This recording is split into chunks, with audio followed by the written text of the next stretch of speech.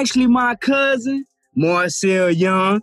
He played in the CFL, and he had a great stint in playing for the CFL, the Canadian Football League. He also had a stint in the NFL, so he's a guy that knows his sports, no doubt about it. So, guys, we're going to open the show to you, big dog, man. What we got? Man, well, we're talking about this trap game here. Trap game of the week was the Giants and the Seahawks. Giants pulled it out, man, 17-12. I don't know, did we see that coming? I mean, Woo! I don't know. Hey, I must admit, Gerard saw it coming. I mean, we're gonna talk about the Giants first before we get on to that Washington and Pittsburgh. Yeah. Hello. You know what I mean? I didn't really see that the Giants was gonna beat the Seahawks. Hey, you don't see Gerard's hand right there? I called it. I hear you, player. I didn't see it. I thought Seattle was going to win that game, man. What did you think about that, Gerard? What did you see that I didn't see? I mean, they just, you know what I'm saying, they just forced Russell into throwing bad throws. They disguised their secondary a lot, and, you know, it kind of confused Russell a lot. I mean, everybody talk about this stiff arm play that DK did to James Bradbury, but other than that, James Bradbury locked up DK. You know what I'm saying? So it just more of New York confusing Seattle for them to go into Seattle and getting that big win. I think now with that win, it puts New York right into the thick of things in that division. I think that with these two NFC teams and New York and Washington, we just got to recognize how good their defenses are and how much they have improved during the season. We look at the secondary of New York. I think that the secondary of New York Giants is one of the most underrated secondaries, and they actually have some great guys in Bradbury, Logan Ryan, Jabril Prepper, somebody that can he's like a Jamal Adams. He can come down and make the plays that you need to happen. So I think we got to recognize these guys as these two teams as the top tier defenses in the league, and we just got to look at it like that. We gotta ask a question then, because we're talking about, you know, Russell being the MVP this year. We was talking about they having one of the top offenses in the league this year. You play one of the worst teams, one of the worst teams in the worst division in the NFL, and they only hold you to 12 points. So now we got to ask the question, is Seattle a legit offense? That's what we got to ask. We got to ask that question now. Right. You know what I'm saying? So we was looking at Russell. We was looking at Russell at one point as the best quarterback in the NFL. Yes, Now how are we looking at Russell and Seattle's offense? How's we looking at them now? I mean, Seattle offense it's lethal, but my only problem is with Seattle offense, they just too Russell Wilson dependent. You know, they depend on Russell Wilson to make them big plays week in and week out. I mean, if it wasn't for Russell Wilson making them big plays every week, Seattle wouldn't even be 8-4 right now. And I'm just being real. I'm not hating. If they can learn how to contribute from every position on offense, they'll be good, because Russell Wilson have to run out the pocket and make impossible throws, hit his receivers and this and this and that. If they can learn how to make plays without Russell Wilson making heaven-like plays, I think Seattle will be good, because they got one of the worst O-lines in the league, and it takes Russell Wilson, super Russell Wilson, to do something every week for him to come through.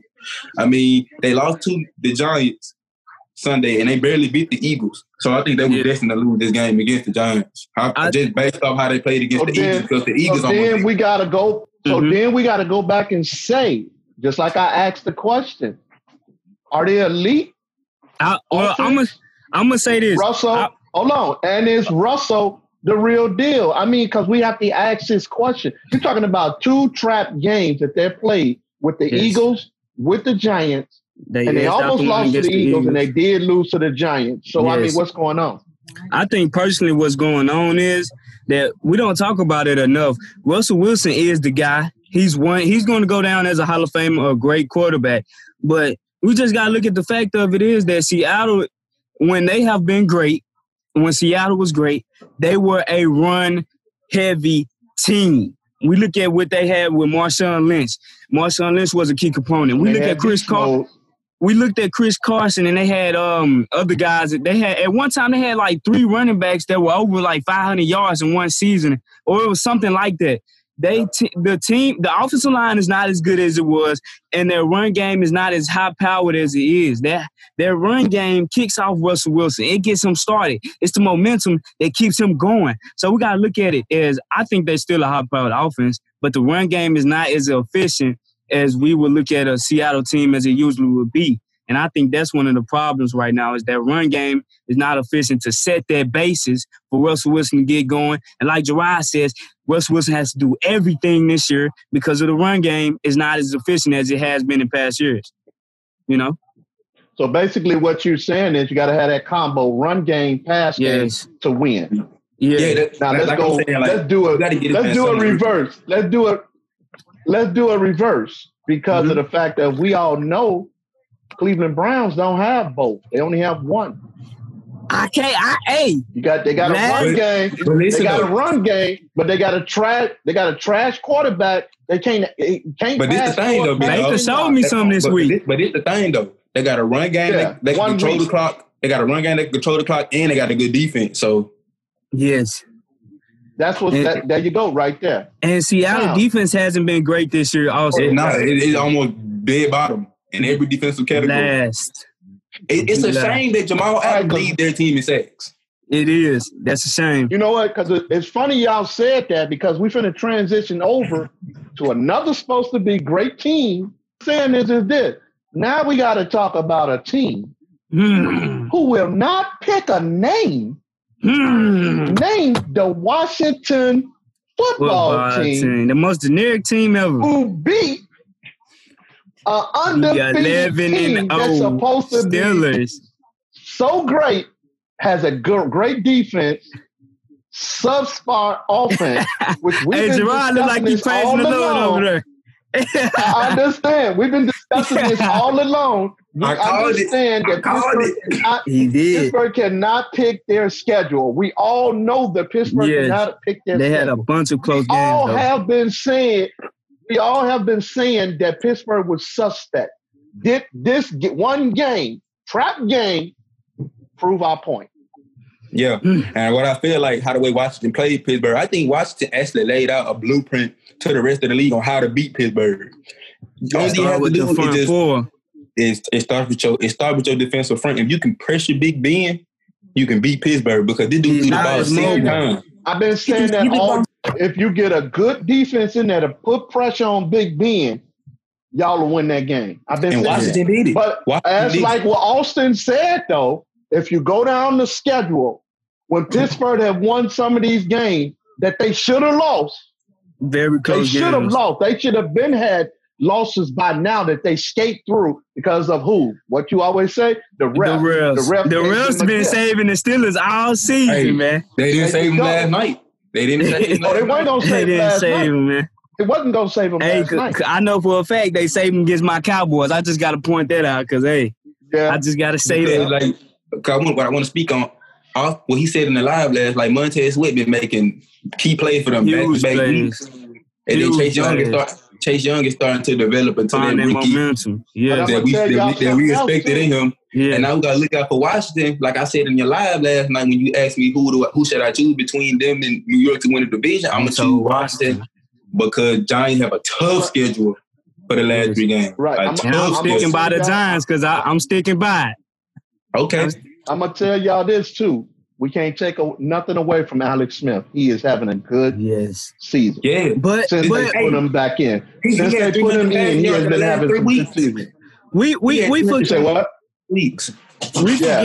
We forgetting the guy that Alex Smith was though. He was a guy that could lead a team to an NFC Championship, lead a team almost to a Super Bowl. He is a guy that's been here and done that, and I think this was the perfect decision for Washington leading up. To go along with him for the rest of the season. Yes, and if we look at it, Terry McLaurin, we really weren't raving about Terry McLaurin as we were until Alex Smith got on the hill and we started seeing him rack up 100 yards, 60, 80 yards. Alex Smith is a guy that you want with a young wide receiving core like the Washington football team got.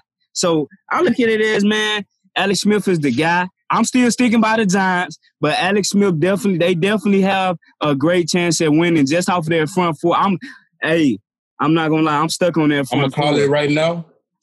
Washington football team gonna finish 7-9, and New York gonna finish 6-10. Watch. I'm gonna tell you. Okay, that's a bold statement. So can I flip over to this though? Yeah. What was the more outstanding win?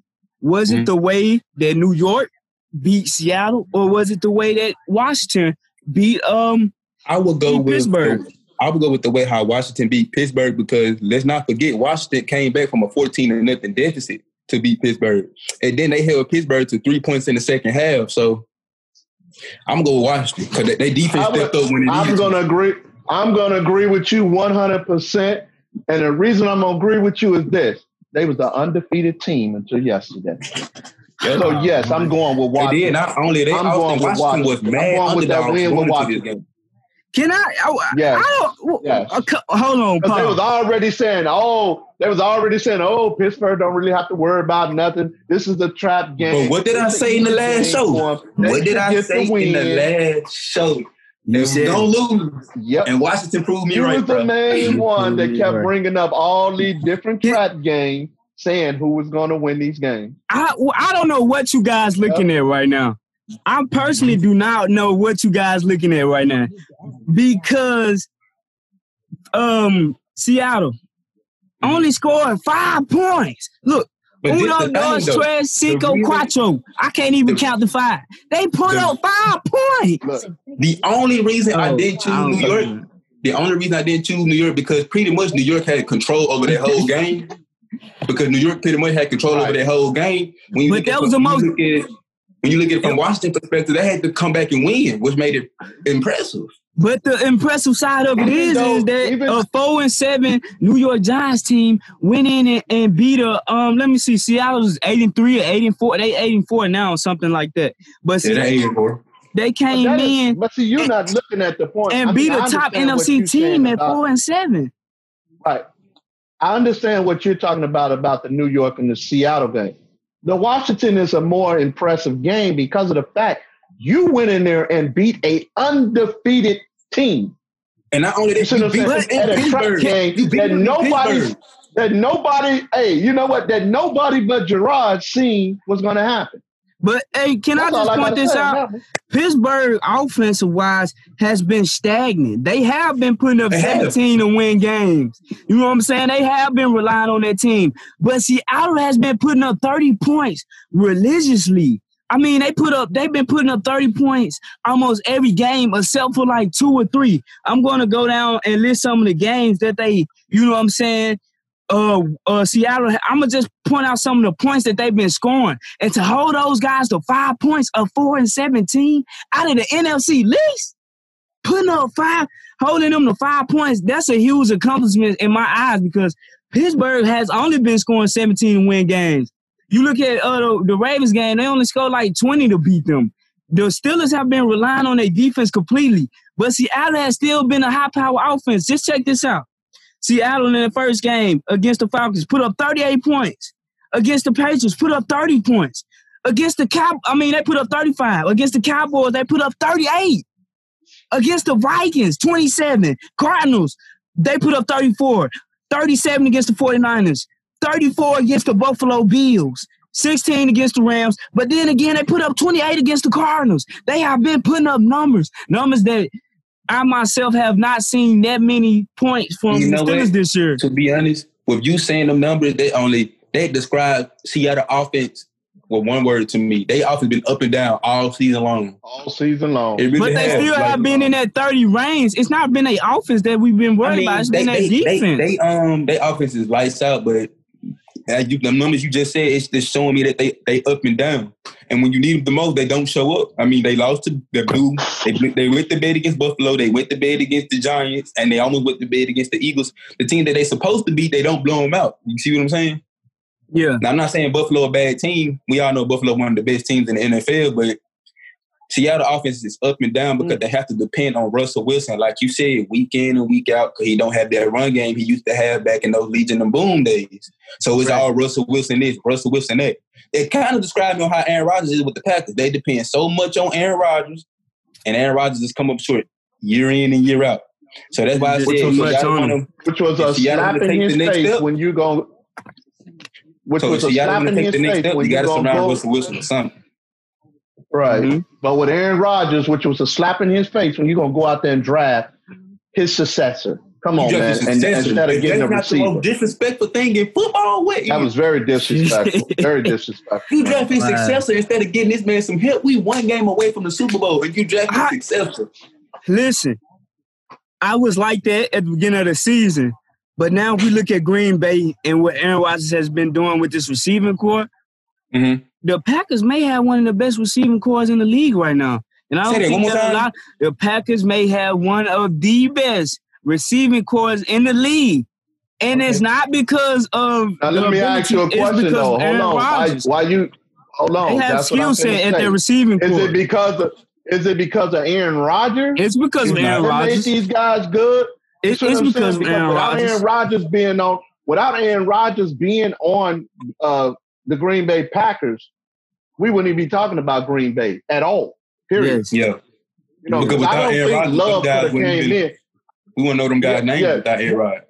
Right. With the way Aaron Rodgers played, we wouldn't even be talking about Love. Yes. If he took over for Aaron Rodgers, we wouldn't even be talking about it. And you know what? And this is why I say Aaron Rodgers is my MVP over Mahomes, because I think Aaron Rodgers is more valuable to the Packers than Mahomes is to Kansas City, because without Aaron Rodgers, Green Bay would not be in the position they are right now. But when you look at last season when Kansas City had Matt Moore, they were still winning games without Mahomes. So I feel like that's why Aaron Rodgers is my MVP, is because without A-Rod, Green Bay wouldn't be where they are right now. Yeah, it's just that the only reason we got to give it to Patrick is he's just been so perfect. And it's crazy to say, only throwing one interception. I don't know if he still has the one interception rule, or it may I don't know. I got to check the stats. He got 2. Yeah, okay, 2. But he got 2 out of 13, out of 13 to 12 games this year, they played 12. Out of 12 games, and we in week 13 headed to week 14. Out of those weeks, to only throw 2 interceptions, that is almost impossible. That is almost insane to say. Most QBs cannot do that. And Aaron Rodgers is almost on that level.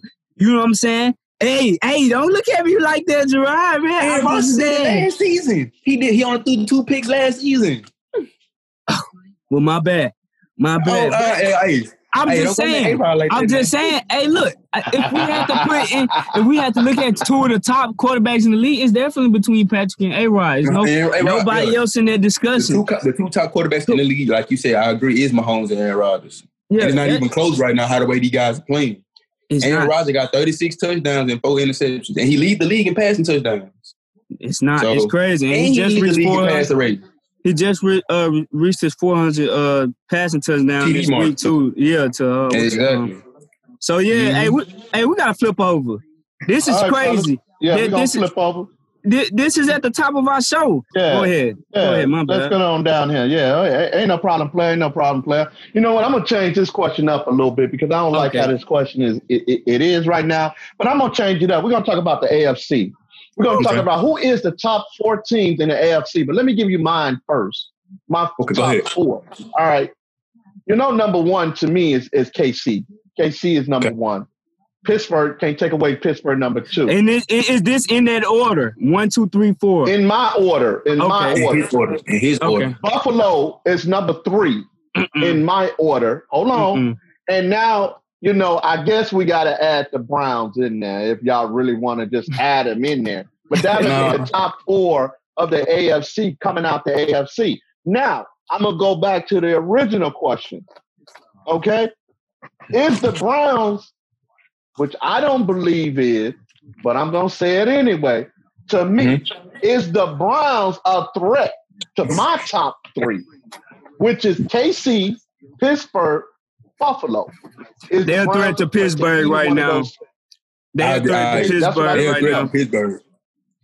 They definitely a threat to Pittsburgh because if we look at it, I mean, I don't like to judge games off of other teams being played, but if we examine what's happened, you know, you look at the Browns. They completely dominated Tennessee. You know what I'm saying? Tennessee made it a game at the end, but they completely dominated Tennessee. Going back to the flip side of it, Pittsburgh completely, you know what I'm saying? They barely looked up and got out of the game against Tennessee.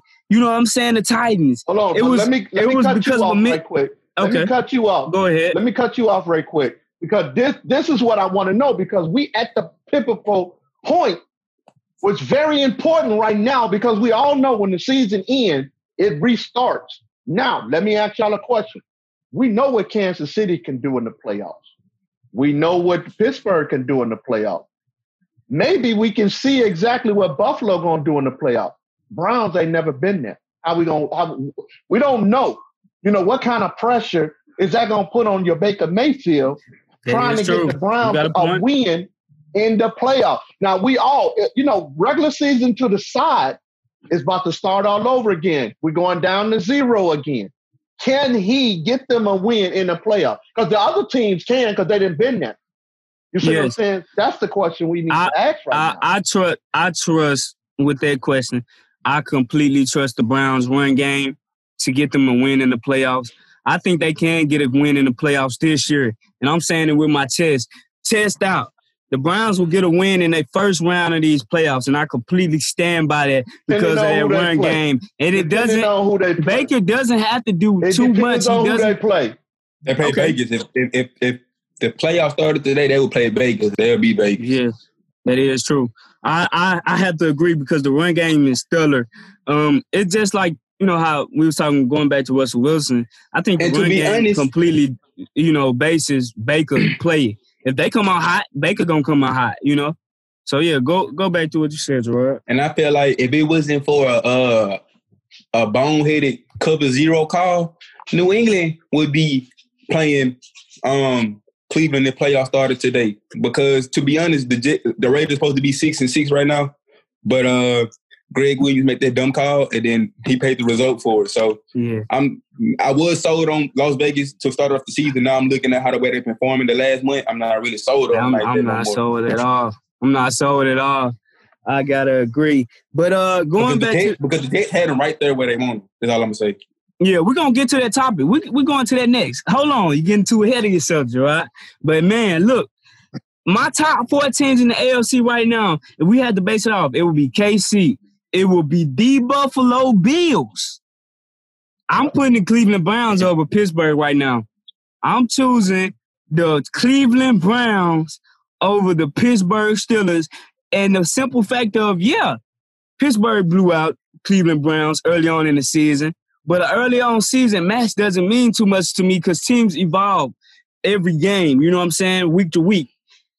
I look at what Washington did to Pittsburgh and Big Ben. And I look at the stars that's on this Cleveland Browns team and they front for and Myles Garrett. And you telling me that Myles Garrett can't get that same pressure that Montez Sweat and Chase Young got on Big Ben? Are you telling me that this Myles Garrett, as stellar as he is, can't get that same pressure and pressure Big Ben? We got all these other guys. You got a point because Myles Garrett didn't play the first time they played. Yeah, definitely. Because he's on the COVID list. And then we look at this Cleveland Browns. We wasn't looking at how great their running game was at the beginning of the year. I'm sold on their running game. I'm completely sold on the Cleveland Browns running game. I agree. Completely. They got a 2-headed monster in the backfield. They can control the clock on any team right now with their run game. I'm sold on regular season. We don't know what's going to happen playoff. I mean, playoff brings a whole different pressure. Animal. You know what I'm saying? Something that most of the guys on the Cleveland haven't experienced. You know what I'm saying? So it remains to be seen right now. But Gerard, I need to hear your vote. My 4. Okay. Number 1, I'm going to go KC. Number 2, I'm going to go Pittsburgh. Number 3, I'm going to go Buffalo. And number 4, I know y'all like Cleveland, and I know what I said last night in your live, Austin, but overnight my mind changed, watching a whole bunch of highlights and stuff. My number 4, I'm going to say Miami, the 4th best team in the AFC. Miami Dolphins. I really like what Tua been doing. He been taking care of the ball. Well, Miami was my you remember I said Miami was my sleeper along with the Las Vegas Raiders. Was my 2 sleeper team. Those are my Miami 2. been playing. They but for right now, I think they making. I think for right now, I think for right now, we got to get a Browns their props. That's the only thing I'm saying for right now. So far, we all had pretty much the same. I agree with that one. Gerard was the only one that flipped it up and had Miami in there. So that was the difference. So I agree. What we are doing right now, basically, we all agreeing on 3 teams, except for Gerard taking out the 1 team.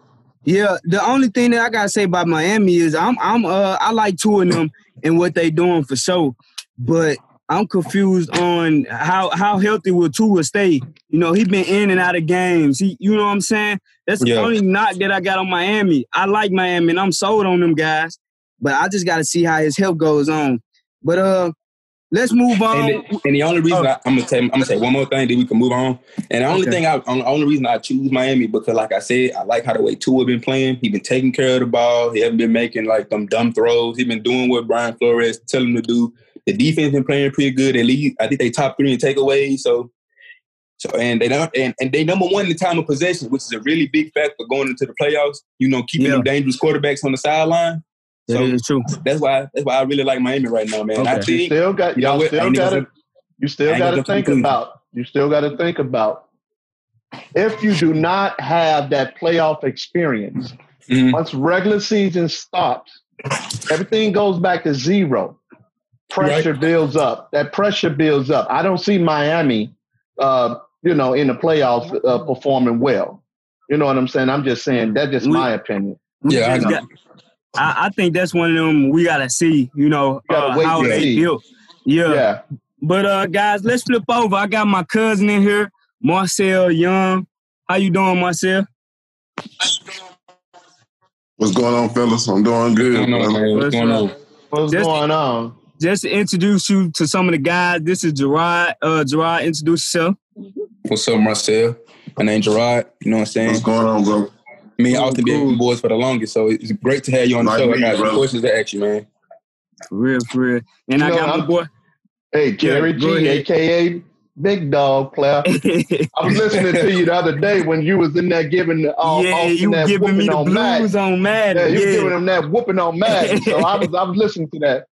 He was giving me the blues. I just got to teach him lessons. You know what I mean? Very, very bright guy. I like the way that Austin going, and in every aspect of his life. And what I mean, I'm proud of him. I never really tell him that, but I am. And and even when we play the game, it just brings that competitive spirit back out of me. You know what I mean? Even though I don't do things competitive no more, but playing the game, it gives me that urge, that rush, that feeling. But I enjoy my time around, and I like the way that that he's moving, and I'm just proud of him as a big cousin. Yeah, appreciate that, cuzzo, man. But hey, I'm proud. Hey, I just gotta start out by saying this. First off, I'm proud of what you did, man. You were a huge influence on my life. You one of the reasons I started sports. I may have been. I ain't gonna lie, I wasn't the best, but hey, I got out there and tried to do something. But let's talk about. I ain't never seen a young man that played football had the cleanest uniform in both quarters on a team. Hey, look, I'm just so sorry. I used to watch his game, and I'm looking at it like, wait a minute. You got the cleanest uniform on the sideline. What the heck is going on? Look, I told Austin like this: go rub some dirt or something on your uniform, man. Hey, look, though, I was better in track, though. When I played football, I got in the game. He got in the game. He was on special teams. You know what? He was on special teams. But you know what? Go ahead. Hey, but you know what? They pay us DBs to look pretty, man. They pay us. That's what I'm saying. That's what I'm saying. I had to. Hey, couldn't nobody tell me. Look. Yeah. I seen a game one time that he got in the game, right? He's supposed to try to make a tackle. The man went right past. I'm like, what the heck? You're supposed to try to no, I made the tackle. It was a shoestring tackle, though. I made the tackle. They don't pay us for that. Hey, I see, because I used to watch this game, boy, and I was like, oh my God, this is terrible. Hey, look, though, I can say this, though. I was better in track. I won a couple races. I got a couple medals in track. So I'm just, hey, look, football won my sport, but I was better in track, though. I'm just point that out. Cool. That's cool. I'm gonna point that out. Hey, just put on the football uniform, get you the ladies player. That's all that matters. Hey, I ain't gonna count right there, player. You know they like a man in uniform. That's all that matters. Hey, you know they like a man in uniform for sure. That's right, player. There you go. Hey, let me talk. I'm gonna flip it over to you, cuz man, tell the people how, you know, what you do, man, what you famous for, and kind of just let the people know about you, man.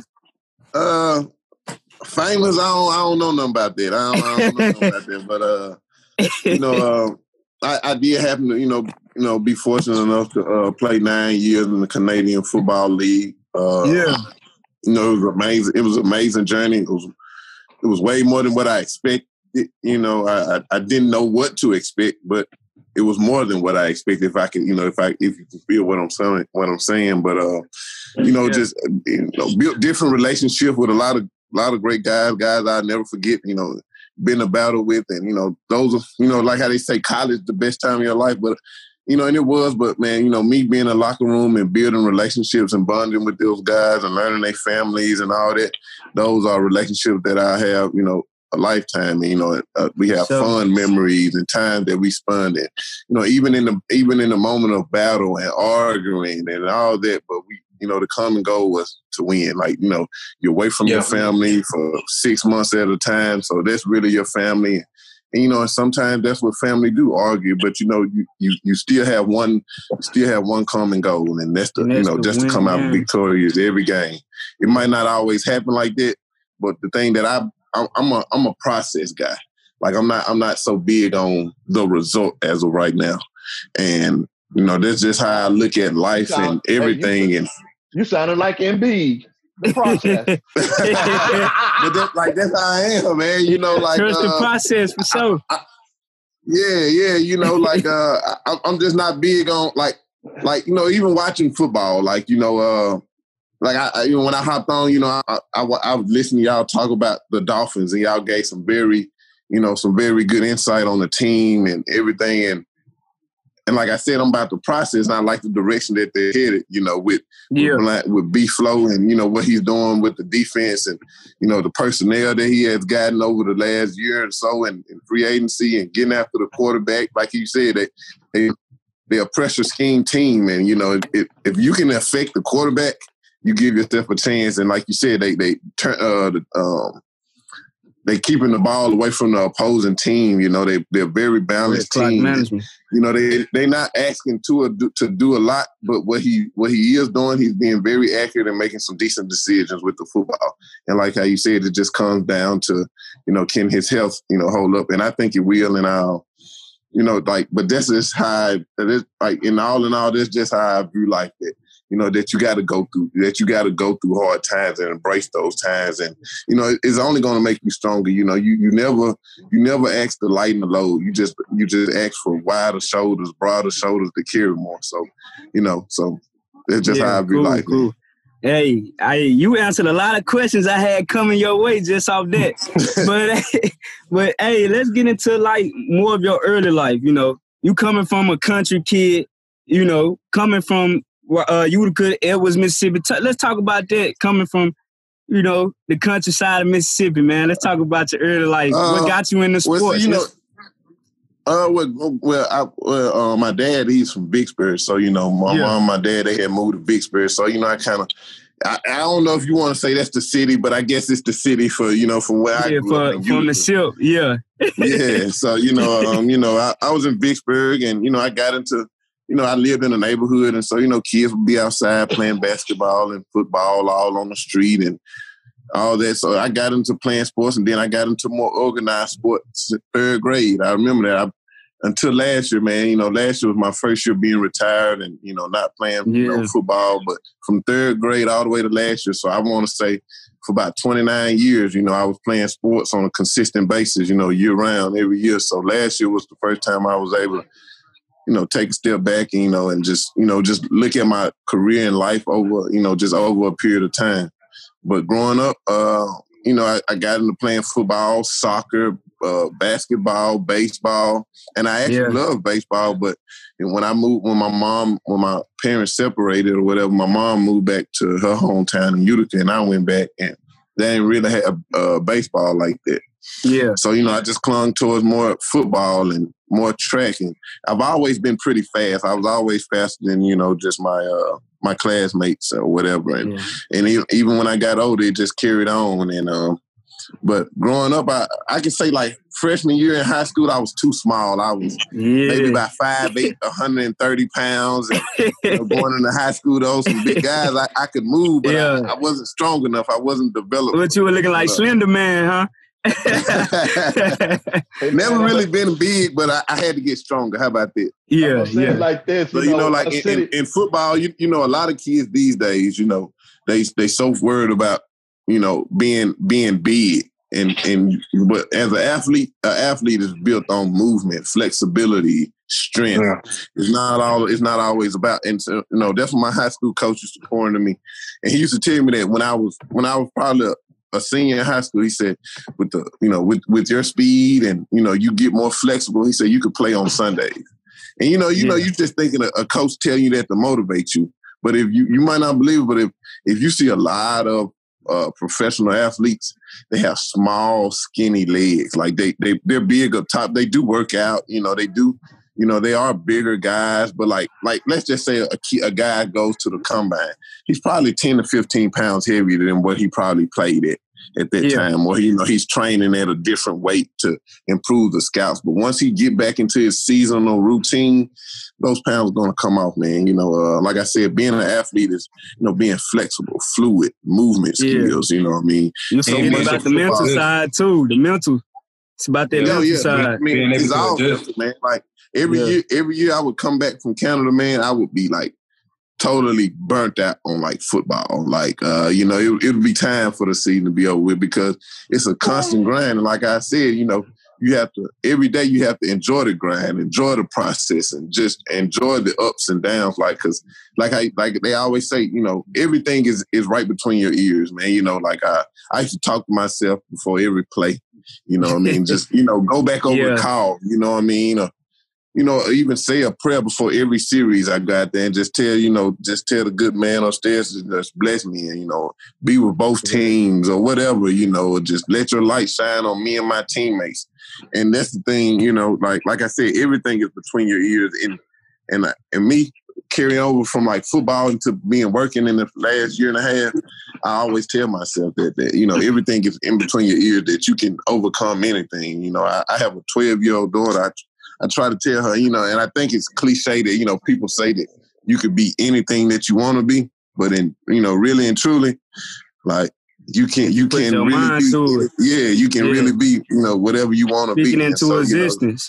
You know, that's what it is, you know, like the power of the tongue. I was talking to one of my good friends the other day, and back in the day, I told him, I said, I wanted to, I was driving my little college car, and I was like, man, I'm tired of this car. And about 15, 20 minutes later, I was in a wreck and totaled it out. Wow. And, you know, he pulled up to the accident, to the scene, and he was like, well, bro, you just said you was tired of the car, man. I was like, yeah, I did. You know what I mean? So sometimes, you know, like how you said, you can speak it into existence, man. So you want to speak positive over your life. And it's not to say that you're going to face some adversity, but again, it's just, you got to be able to look at it as it's a process. It's a grind. Like anything that I'm pretty sure that you guys, even if it's some tennis shoes or whatever, like, you know, you paid a price for it, and you got to pay a price for everything, man. So, you know, that's just how I try to look at it. Hey, the way you talking, man, I might have to speak in this to existence. Them new J's coming out real fast. Hold on, man. I'm sorry, I'm from the city. When you said tennis shoes, I'm thinking about you playing tennis. So I'm sorry. Stop capping, man. So we talk about gym shoes, player. That's all I can. No, that's what y'all call it, gym shoes. Yeah, we call it gym shoes. So when you say tennis shoes, I'm like, he playing tennis too? Oh, okay. You know what, though? I got a question, and I'm trying to word this right because I don't want to word this wrong. You say you've been in the Canadian League 8 years? 9, right? 9 years. Have the NFL ever came in your mind? It did, man. It did. Man, you know, I tell people this all the time. You might not believe me, but like after the 2014 season, I was going to be a Canadian League free agent. I could have signed with any team in the CFL, and I had like NFL teams wanting to work me out. And So, you know, after the 2014 season, we lost in the conference finals, you know, one game away from like the Super Bowl up there or whatever. Yeah, it's called the Grey Cup, right? Grey Cup, yeah. So we lost in the conference finals. And I ended up breaking my hand, but, you know, my agent, he was calling me. He was like, man, you know, when you come home this offseason, you know, you're not going to be able to rest like that. You know, I got you about 6 or 7 workouts, you know, with different NFL teams. He like, nothing's guaranteed or nothing like that. But I got 6 or 7 teams that want to, you know, work you out, bring you in for a workout. Getting ready to leave, you know, my team, they were like, you know, we really value you. We want you here. So, you know, it just kind of like weighed heavily on me. And so, man, I end up calling my mom, you know, I'm talking to her about it, you know. And, you know, basically she just kind of just told me, you know, she said, Marcel, you know, like, Austin, you know your aunt. Yeah, man, you know, she definitely. Like, she very, how I want to put it, like. I'm going to let you find a word for it. I don't really know how to do it, but like, you know, coming from a parent, man, you know, it's probably a little bit more, but I understood, like, you know, somebody else from the outside, they'll probably look at it and be like, what? Mom really said that? But like, you know, she was just like, you know, Marcel, she was like, I think you can have a good life, a good career up there in Canada. She was like, I don't really want you back over here in the States playing and, you know, people thinking you got this and that and what you not doing for, you know, the inner city or doing for your people or trying to help them out. People going to have their hands out. She was like, I think that you know that you could, you know, have a good life and a good career up there in Canada. And, you know, I was like, and so it kind of weighed heavily on me for about a week or so. And so I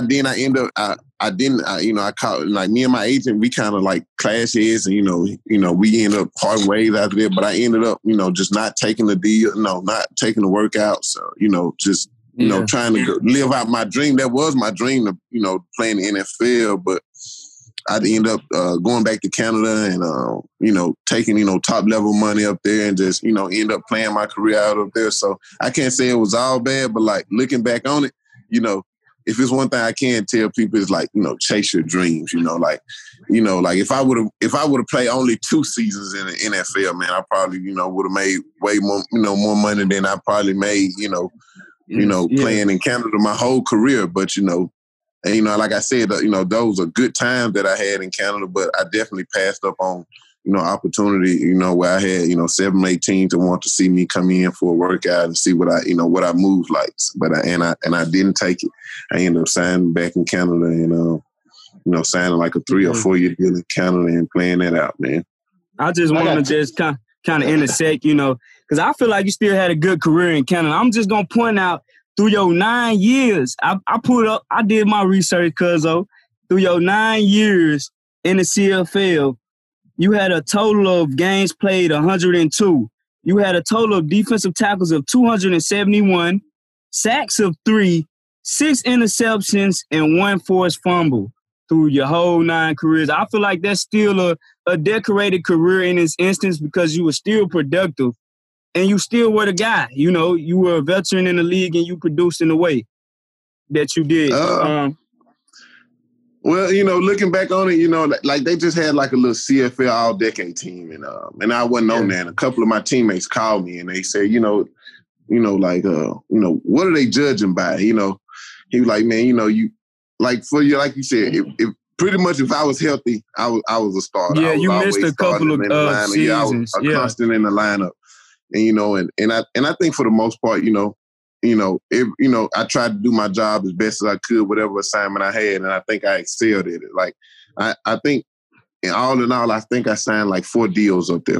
I re-upped my deal 4 times. And so, you know, you got to be doing something, okay? You know what I mean? If a team study wants to give you money and study wants you to come play for them.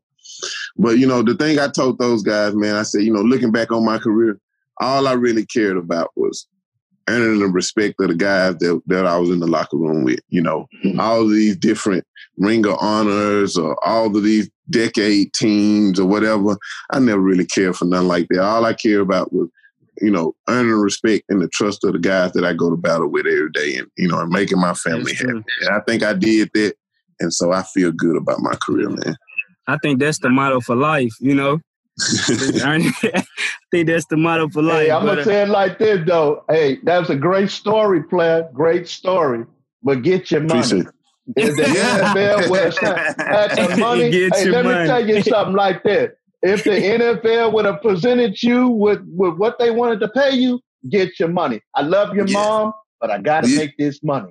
That's what I would have looking back on it, man. So you know what? You had a good career in 8 years. Think about it if you would have did that, like you just said, 2 or 3 years in the NFL. You guaranteed max contract. You still would have had a great career in the NFL and got your money. You know what I'm saying? Yeah, that's true. You know what I mean? Like I said, if I could tell anybody, that's the thing I would tell them. You know, never go for it regardless. Go for the gusto every time. Like, go for the gusto every time. Because you know what? Just what you just said. Look, if I sign this contract and I get injured, I still got my money. You know what I'm saying? Same thing I was saying about with Dak. I love Dak to death, but he should have took that money because he'd have been a happy, signed already, $100-some million rich man. And the sad thing about it, one thing I want to ask you guys: do you think Jerry's going to give him the money this offseason? He got. Hey, look. He gonna pay him. Marcel, now I think he is. I think he's gonna pay him. Marcel, I'm a big Cowboys fan, so you know if he don't give Dak his money.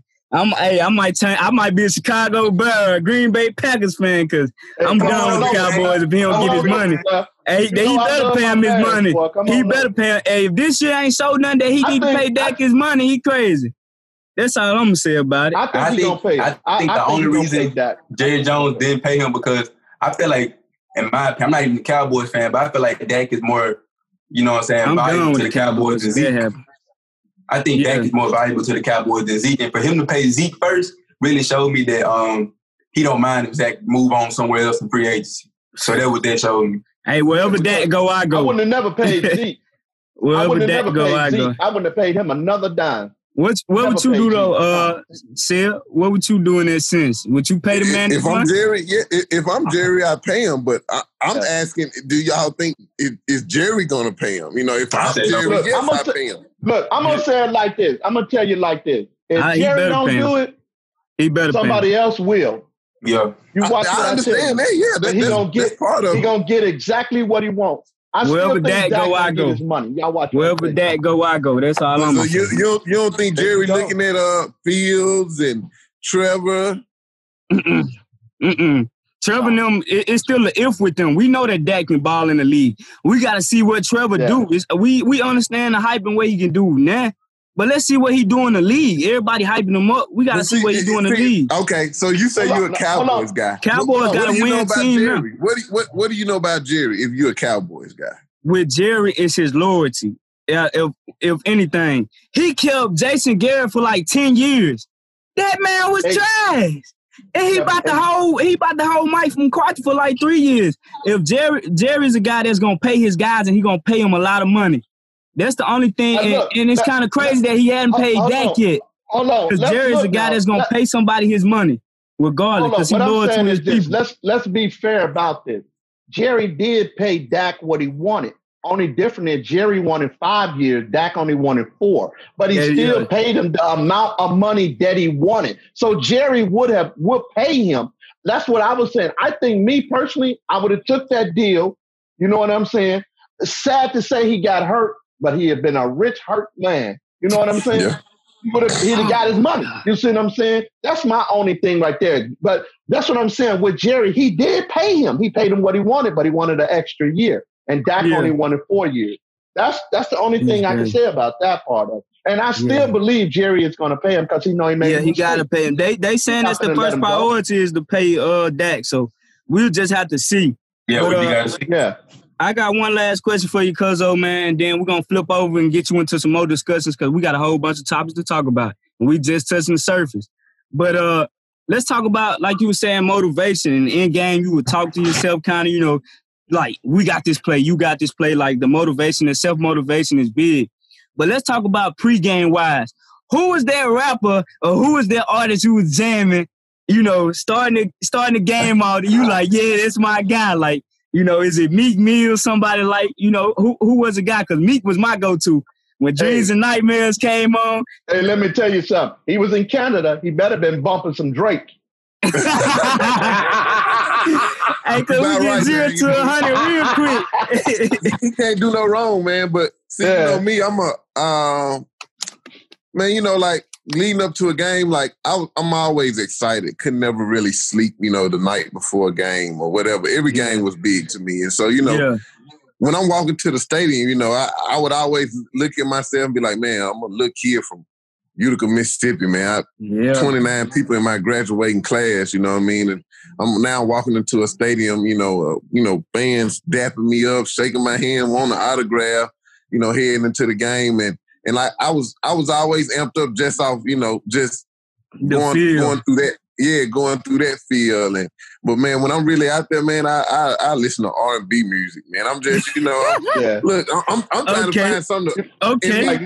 In life, what I always say, you got to have balance. So I ain't never really want to get, you know, be too crunk. Because I know guys that would get too crunk and forget their assignment. You know what I mean? They talking so much noise or whatever that they forget their assignment. And I ain't, you know, you don't want to get too low, but I listen to R&B. In my day, it was like Future. I was a big Future guy. You know, what you that Love and Affection by Rihanna? That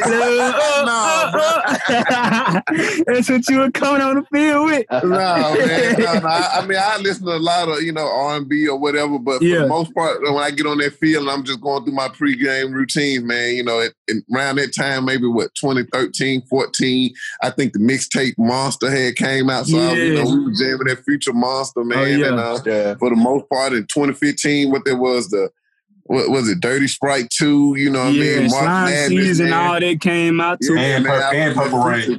Yeah. I had went towards the Atlanta-based rappers, Young Thug, all that. Yeah. Okay, I got it. So that means you're rocking with Lil Baby right now too, huh? Man, come on now. That's look, I don't want to hear nothing else. I don't want to hear nothing else right now but the Lil Baby. Hey, let me ask you one more question, and then we can get on to the rest of our topic. For your 8 years as being a football player, to try to develop the young generation, meaning come out and try to be a coach on the high school level? Man, that's, you know, like right now, I ended up, I think 2014, you know, I ended up going back and giving me an electrical trade. You know, just, you know, my mom used to be on me by finding me something to do. And I used to always tell myself that I'm a player. I'm not a coach. Like, I don't see myself as a coach. You know what I mean? But like, now that I've been away from it, that's all I think about every night, man, every day. Like, even when I'm at work, man, you know, I find myself just watching little coach videos on YouTube and, you know, or I even like follow a guy on Twitter and he puts up like different rap concepts and he says, it's 3rd and 6. What coverage or what pressure scheme would you go to stop this route combination? And like those are the things. Like those are the things that like make me happy. Like those are the things that like, you know what I mean, that's your passion. That's my passion. And so, and, you know, at first I thought I could live without it. Like, man, you know, I just watch football on TV or I go to the game and tailgate, drink a beer with the guys. But I feel like I belong on those sidelines, and so that's what I'm going to do. Hold on, let me tell you one thing. Now, Austin can get you hired. Because Jim Hill, they need a coach so badly. They so trash over there. Hey, we're going to petition you to get that Jim Hill job. Because that's some dudes over there. I gladly take it. I got to get my degree. I got to get my degree, man. But I definitely want to inspire and teach, man. I'm a football teacher. That's what I feel like I am. That's what makes me happy right now, man. And I'm going to get some stuff going in motion where I can try to finish my degree online, and after that, I know well that I can get on someone's staff or whatever. You know, my thing is, you know, I'd never necessarily like wanted to be a head coach, but if the opportunity came, you know, that's great. But the thing is, I would definitely like the coordinator defense. Mm-hmm. You know, I love the chess match between the offensive coordinator and the defensive coordinator, man. It's a beautiful game. Like, even watching the game last night, the 49ers and the Bills, you had two of the best, you know, like Kyle Shanahan calling plays for the 49ers. And, you know, going against Leslie Frazier, the Buffalo Bills, you know, Alcorn graduate, you know what I mean? You know, he's been a D coordinator in the league for years. Man. He played for the Chicago Bears and won a Super Bowl with them, so Leslie Frazier. Yeah, and even on the other side, even the guy in Buffalo, man, you got to give him a lot of credit for what he's done with Josh Allen, Brian Dable. What he's doing, and then, going against, the 49ers D coordinator, Saylor, Robert Saylor. And the way he got those guys playing, man. So, it's just the chess match of the coordinators and the guys going out there execute, I agree. The scheme. Yeah, man. And you know what I'm going to say is like this, you should look into that, because a lot of times, most of your coaches is not teachers. You know what I'm saying? They were just hired by the school to coach their, professional team, whether it be basketball, baseball, or football, or whatever it is. Most of them is not teachers at all. They're just coming in to be the coach. Hell, I think you could come in and make a big difference.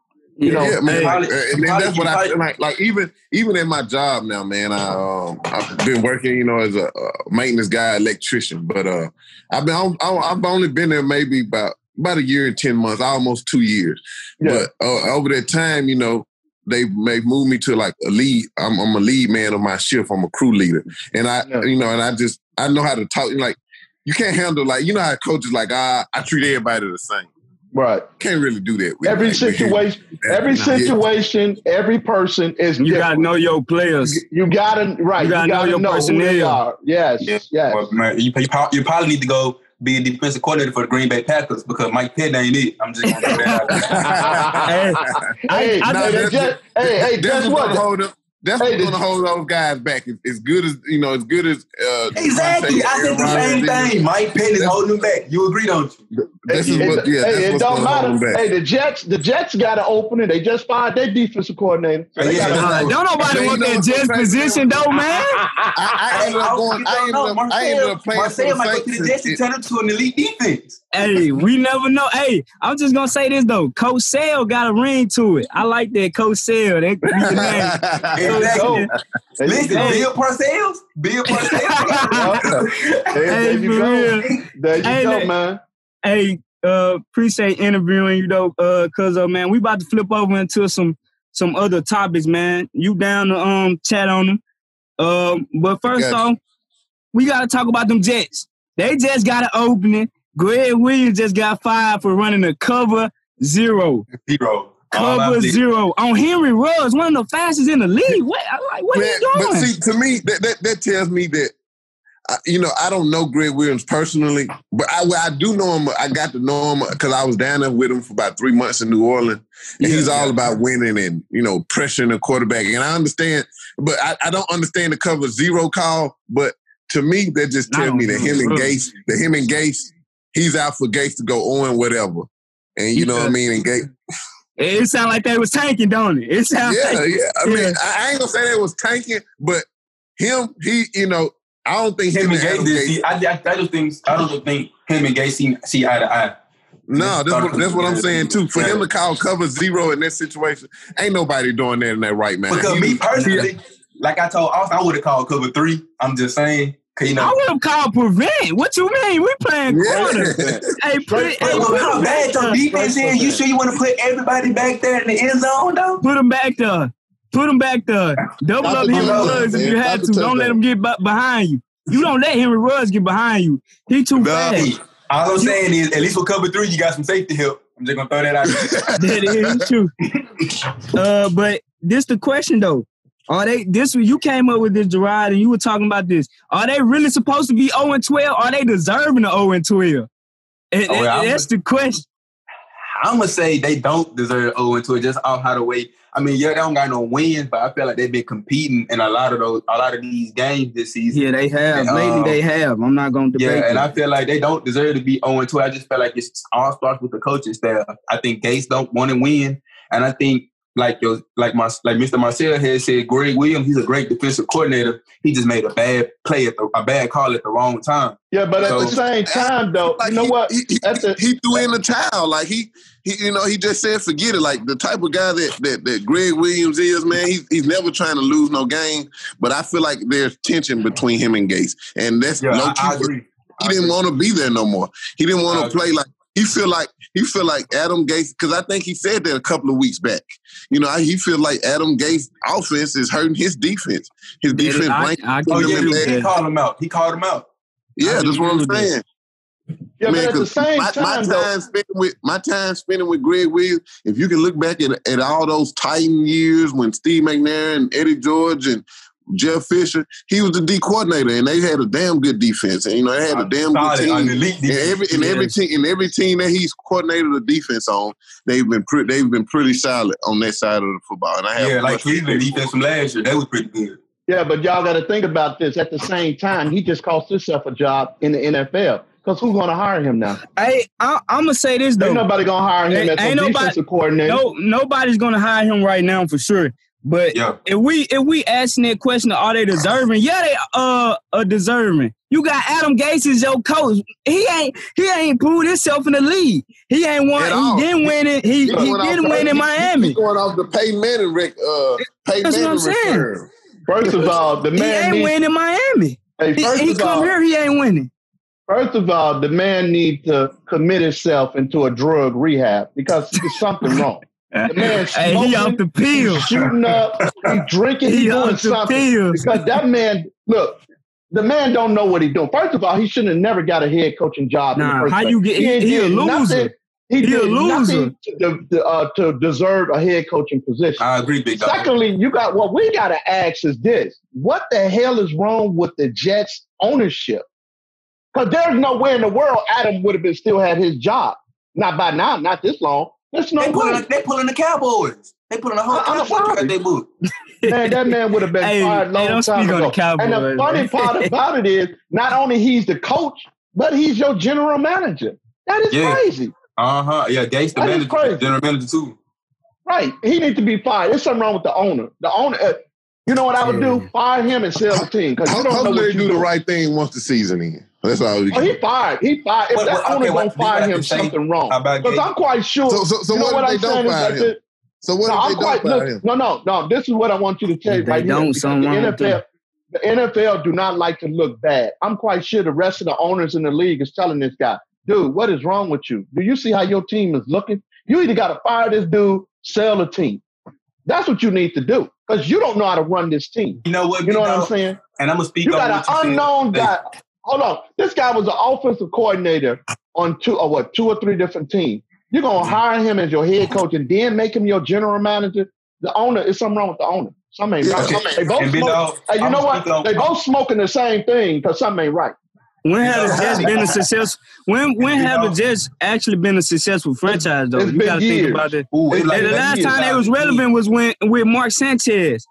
You see what I'm saying? Red Ryan. Yeah, that's what I'm saying.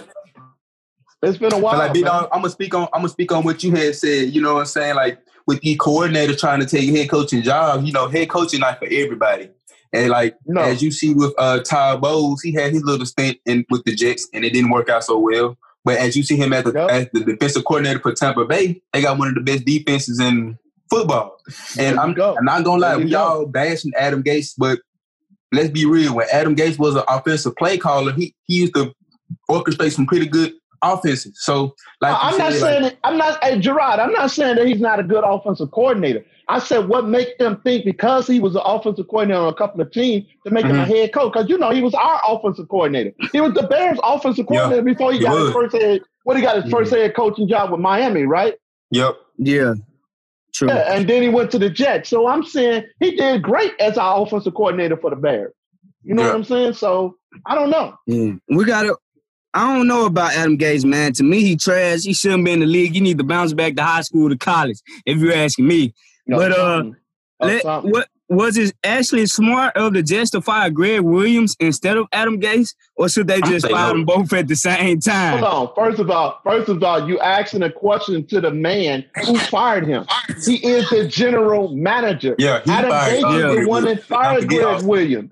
So he ain't gonna fire himself. You see what I'm saying? Not gonna fire himself. Only the owner can fire him. You know what I'm saying? So I don't know, man. And what I'm gonna say it's not smart because, like your cousin said, Greg Williams is a great defensive coordinator. I just think he made the bad call at the bad time. So I feel like it wasn't smart to fire him. But I'm kind of both on it. But like Big Dog said, I'm tied up between Gase and the ownership. So they probably not gonna get rid of Gase. But I feel like it was a bad move to fire Greg Williams. It was just a bad call at the wrong time. And we gotta look at this too. they actually had a chance to call a timeout. They didn't call a timeout to reset themselves. You saw that you was in a cover zero. As a head coach, you supposed to overrule everything. He had the opportunity to call a timeout. He should have, you know what I'm saying? He actually took blame for it, but as a head coach, that's on you not to realize that you was in that situation to let that play go on. He should call a timeout from that. He let it happen. That's what I'm saying. If you let a call happen like that, you got to reflect back to the head coach. It's just my instance on that. But Gerard, what else we got coming up, man? All right, listen, man. We're talking about head coaches and changes and stuff like that. Let's talk about another change that we seen Sunday. Yes. How do we feel about the Carson Wentz benching as Jalen Hurts' comeback falls just short to the Green Bay Packers? Can this move put them atop the NFC East, or is it too little too late for the Eagles? Too little too late. I agree. How you feel about this? You already know my theory on it. Man. Them guys going to be the last in that division. Now, you just watch what I tell you. Last in that division. Hey, man, what was that I just said when we was talking before? They paying this man $128 million to sit on your bench right now because he got benched. $128 million. And I'm sorry, if anything, they can't get rid of his contract because no team wants him. They can't, and no team wants him. Who are you going to get? Where are you going to trade him to? You know what I say you should do though? If it was me as an owner, I made that mistake. I'm going to eat that contract and release him. I swear to God, he'd be that's gone. The only thing you can do. What they should have did, you should have stuck with Nick Foles. This man didn't win Super Bowl. Nick Foles won you that Super Bowl. They should have stuck with Nick Foles, and they got rid of Nick Foles and kept Carson. And look in the situation that they in. You know what I'm saying? Exactly. They made a bad decision on that. They made a bad decision on that. I just want to point this out. Jalen Hurts looked very he looked dominant from what I saw when I saw his drives. He came in. He had that spark plug that Philly needed. It's just that it was too little too late in that game. Jalen Hurts, it's a lot of guys that I've been watching and analysts, and they've been down Jalen Hurts, and I'm very upset that they've been doing that because Jalen Hurts, from what I've seen from him, looks way completely better than Carson Wentz. Carson Wentz has lost confidence.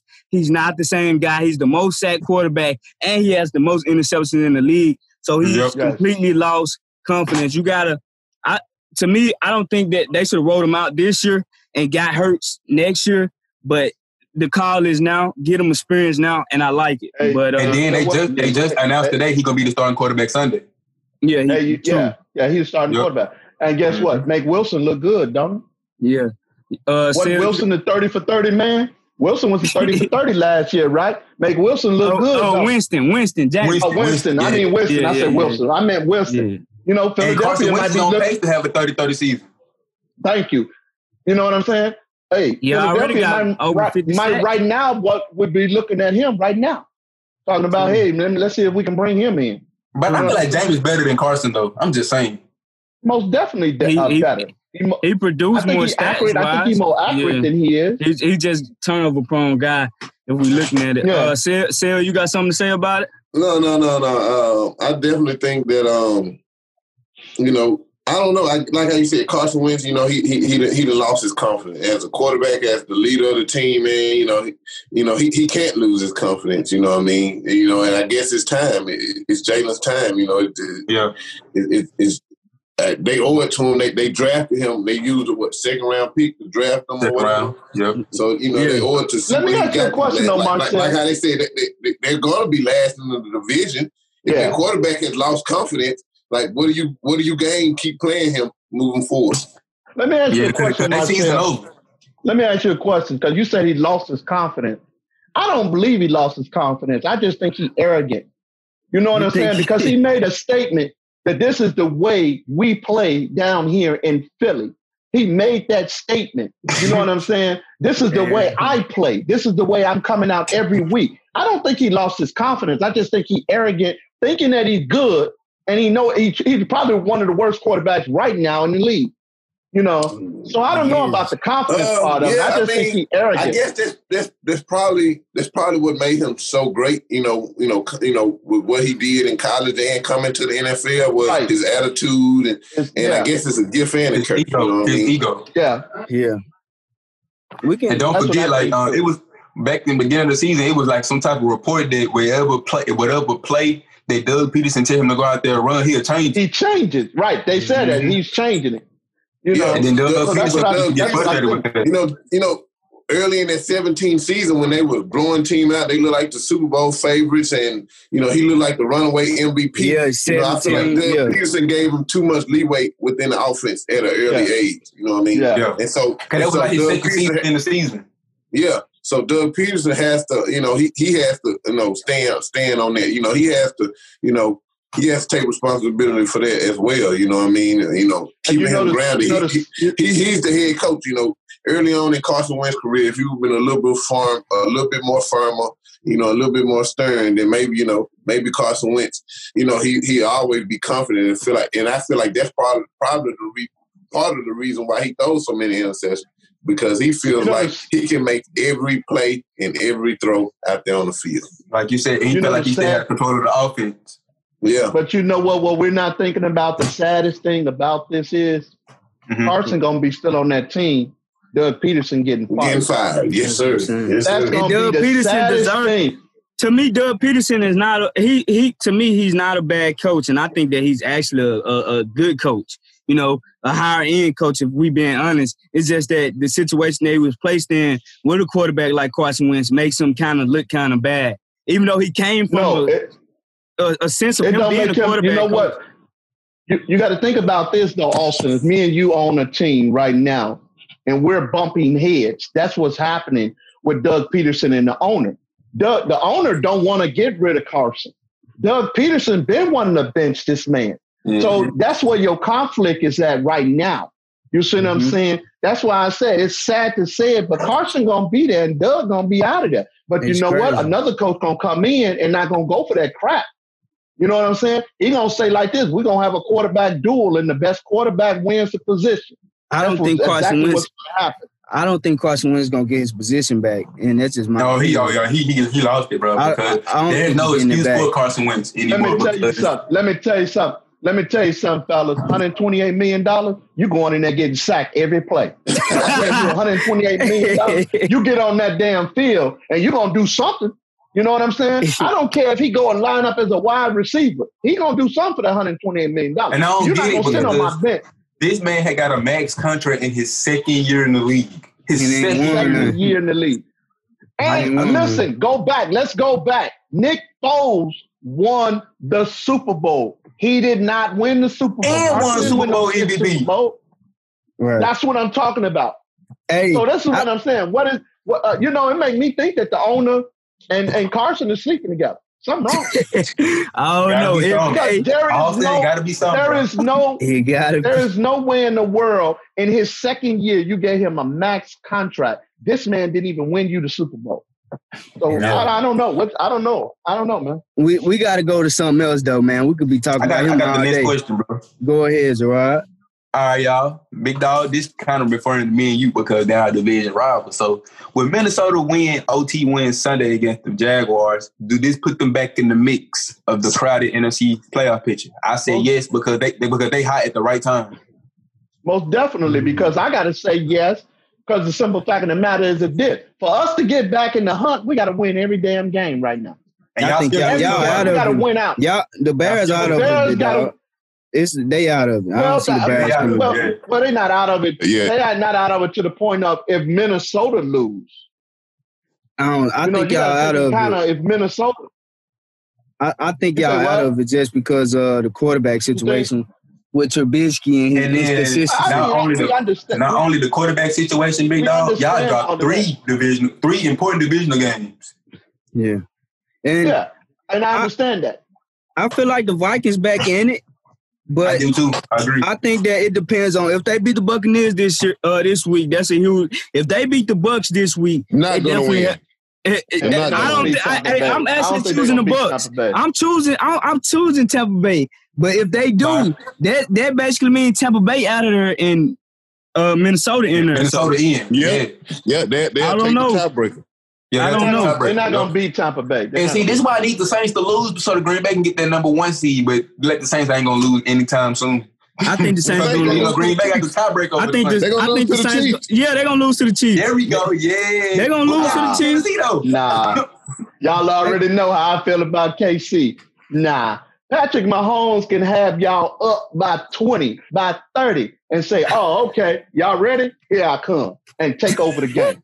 That was one player. Hey, he not gonna keep doing. He not gonna keep doing that. That was only a one-time stint in the playoffs, man. He can't keep doing it. City, man. He can't keep doing that, man. I don't see it. Right. But the funny part about it is this: y'all got to look at. If KC and Pittsburgh went out, Pittsburgh still get the number 1 seed. You're right. Yeah, because Pittsburgh got a better AFC record than they do. So KC got to keep winning and hope Pittsburgh lose another game or two. And Pittsburgh going to lose another game. Yeah, I think they're going to lose another game too. Oh, yeah, Pittsburgh, they're going to lose to the Browns. I think Pittsburgh I don't know if they're going to lose to Buffalo this week too. That's what I think. I think they're going to lose to Buffalo this week? Yeah, I don't know about that. They probably won't lose to Buffalo. They're going to lose to Buffalo. I don't know. I think they'll lose to Buffalo before they lose to the Browns. Okay, Marcel, I'm going to ask you, do you think Minnesota's back in the mix of things? Would they win Sunday? Definitely, yeah. If they win this Sunday, they definitely put them in there. They put them in there. Yeah. All right. So we got another team, big dog. I'm going to give it to you. Talking about these Patriots and Cam. Oh, my God. You already know how I feel about Cam, man. Oh, Cam. Oh, my God. Oh, my God. Get it lit. Well, I've been saying this from day one that the Patriots wasn't going anywhere. They're not going anywhere because they don't have Tom Brady. Because Tom Brady knew that system. He knew it well. He knew it better than Belichick knew his own system. Now, the question is, this is ridiculous.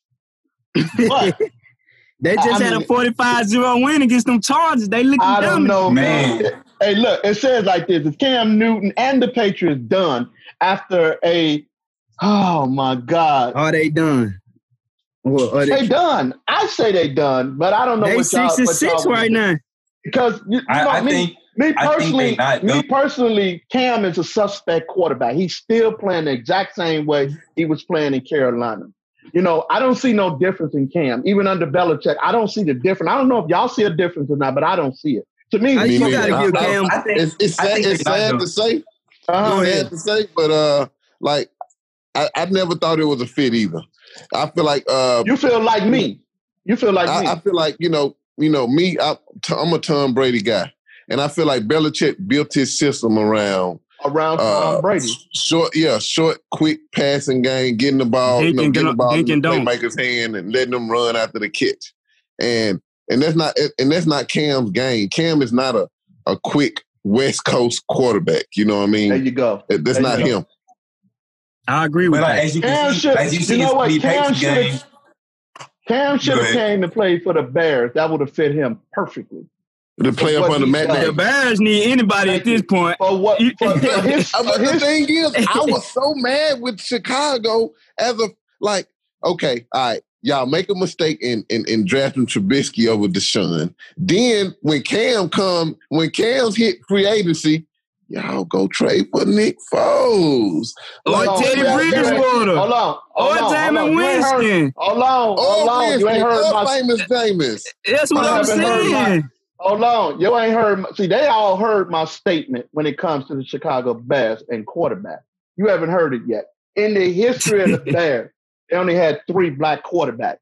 They are one of the most racist organizations when it comes to quarterback. They're going to get every black person you want on defense.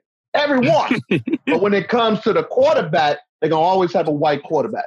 It's clear. That's the reason. How the hell you gonna trade up for Trubisky and you're gonna pass up Patrick Mahomes? He be upset about that every time. He ain't gonna never let that one go. That was the biggest mistake they have ever made. Well, you're going to this Trubisky had one decent year in college. One decent season. Decent. I don't think he had a full season in college. Wasn't it a half season? He had a full season in North Carolina. I thought it was a half a season. It was a full season. That's crazy. That's myself. That shit upsets me every single time we talk about it when it comes to the quarterback. And I'm telling you, that's the biggest problem with Chicago right now. That the organization for the Chicago Bears would never have a black quarterback. Period. Okay, going back to the situation, I believe it. Yes. Just on recent decisions, I'm it's sketchy decisions about quarterbacking. Yeah. I don't know. Yeah. There's too many guys to pick up. I think the Patriots are back in the mix of things because, to be honest, for the Patriots to get back in the playoff picture, it just take a Las Vegas loss. That's all it takes because they got the tiebreaker over Las Vegas. I look at it. No, I can't say that because if we look at this playoff picture right now, Indianapolis in the 7th spot. I don't think Indianapolis, they 8-4 at the moment. I don't think Indy giving up their spot. Indy just got too good of a defense to me, even though they got kind of embarrassed in a couple of games. But I don't see Indianapolis giving up that spot, and I don't even see Oakland getting in right now. I think who we see in the playoffs right now is who we going to get in this playoff picture right now. And what that playoff picture look like in the AFC? Right now, give us 1 through 7. Pittsburgh number 1, KC number 2, Buffalo number 3, Tennessee is number 4, Cleveland at 5, Miami at 6, and Indianapolis at 7. I don't see that. I don't see that playoff picture. Not cracking it. They're not cracking it. No, not at all. And I don't see them cracking it either. That's just my opinion because I don't know. I don't see it happening myself. I don't see it happening. I'm going to say crazy things have happened. Hey, that is true. I like Belichick them, but hold on, player. After the week you had last week, you know what I'm saying? Anything can happen. Anything can happen because nobody seen those wins. And Washington.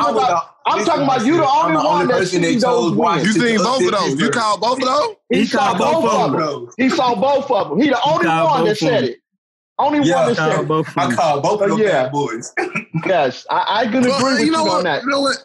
I can see Seattle losing to the Giants because the Giants they play good defense. That's what I was saying. So let me can I ask you this question though? Which one was the most impressive win? Because we talked about it early in the show. Was it the Giants or the Washington win? The guy said the guy said Washington was the more impressive win. I said it was the Giants because holding Seattle to 5 points. That's impressive in itself. No. If you've been watching the Giants all season, you know they've been right there on the cusp of like. Yes, I feel like they easily could be like 7-5. Because they could have beat Buccaneers, let's just be honest. They had another win against. They gave away the first game against Philly. But to be honest, they could have beat Pittsburgh in week 1. Exactly. And 2, what I said, the Giants been on the cusp of like stringing together 3-4 wins all season. Now Washington, they've been playing some real good football as of late, the thing about football is they always say it. I know, like people that watch football and they might not really think about it, but the game is won up front. Yes, yeah, and they get after people up front. They get after people. Your front four. Yep, it's something else. I feel like that Washington win over Pittsburgh. I guess I'm the lone warrior. Okay. Yeah. Okay. All right. I said you out there. I told him this because I said. I told him, as you look at that Giants and Seahawks game, the Giants pretty much had control over that whole game. But as you look at the Washington standpoint, they came back from 14-0. And then ended up Pittsburgh to 3 points in the second half. But also, what I'm trying to get you to see is they've really been playing like that all year. Like the inexperienced, the quarterback might make some mistakes. Yeah. But they've been playing like that all year. They probably played good 3 quarters of football. You got to play 4 weekends. They've been probably playing like Come on, Austin, come on over, bro. That's what I'm saying. They went to Pittsburgh and defeat the odds, bro. Went to Pittsburgh and beat an undefeated team. Okay, what y'all call? What was y'all called in Washington? A trap game? Yeah. Who got trapped? Who got trapped? Pittsburgh. Beat Pittsburgh. You see what I'm saying? That's what I'm just saying right there. Come on now.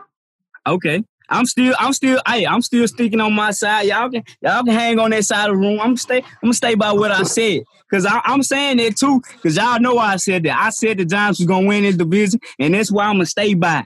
That's why I'm staying by my decision. I know y'all guys saying the Washington football team gonna win it, but we'll see. So Big Dog, well, we'll talk about what your favorite team, since you want to be your favorite team now, is not the Cowboys anymore. It's New York. I mean, I can't. I can't like the Cowboys. Hey, they my team. I'm sticking by them, but I can't love them right now. I'm just loving them from a distance. You know what I'm saying? That's real love right there. Hey, big dog. I always party. He can't beat me, so he got to depend on somebody else to do it. So that's what we do right there. There you go, right there. I'm always stick with the Bears no matter what. You know what I'm saying? Yeah, stick with them no matter what. And I'm always stick with Green Bay. Yeah, let's go. Now, for you, Mr. Austin, I say it like this. Now, since you want to talk about your Giants so much, are the Giants the team to look out in the NFC? Yeah. Yes. No, they're not. I think so.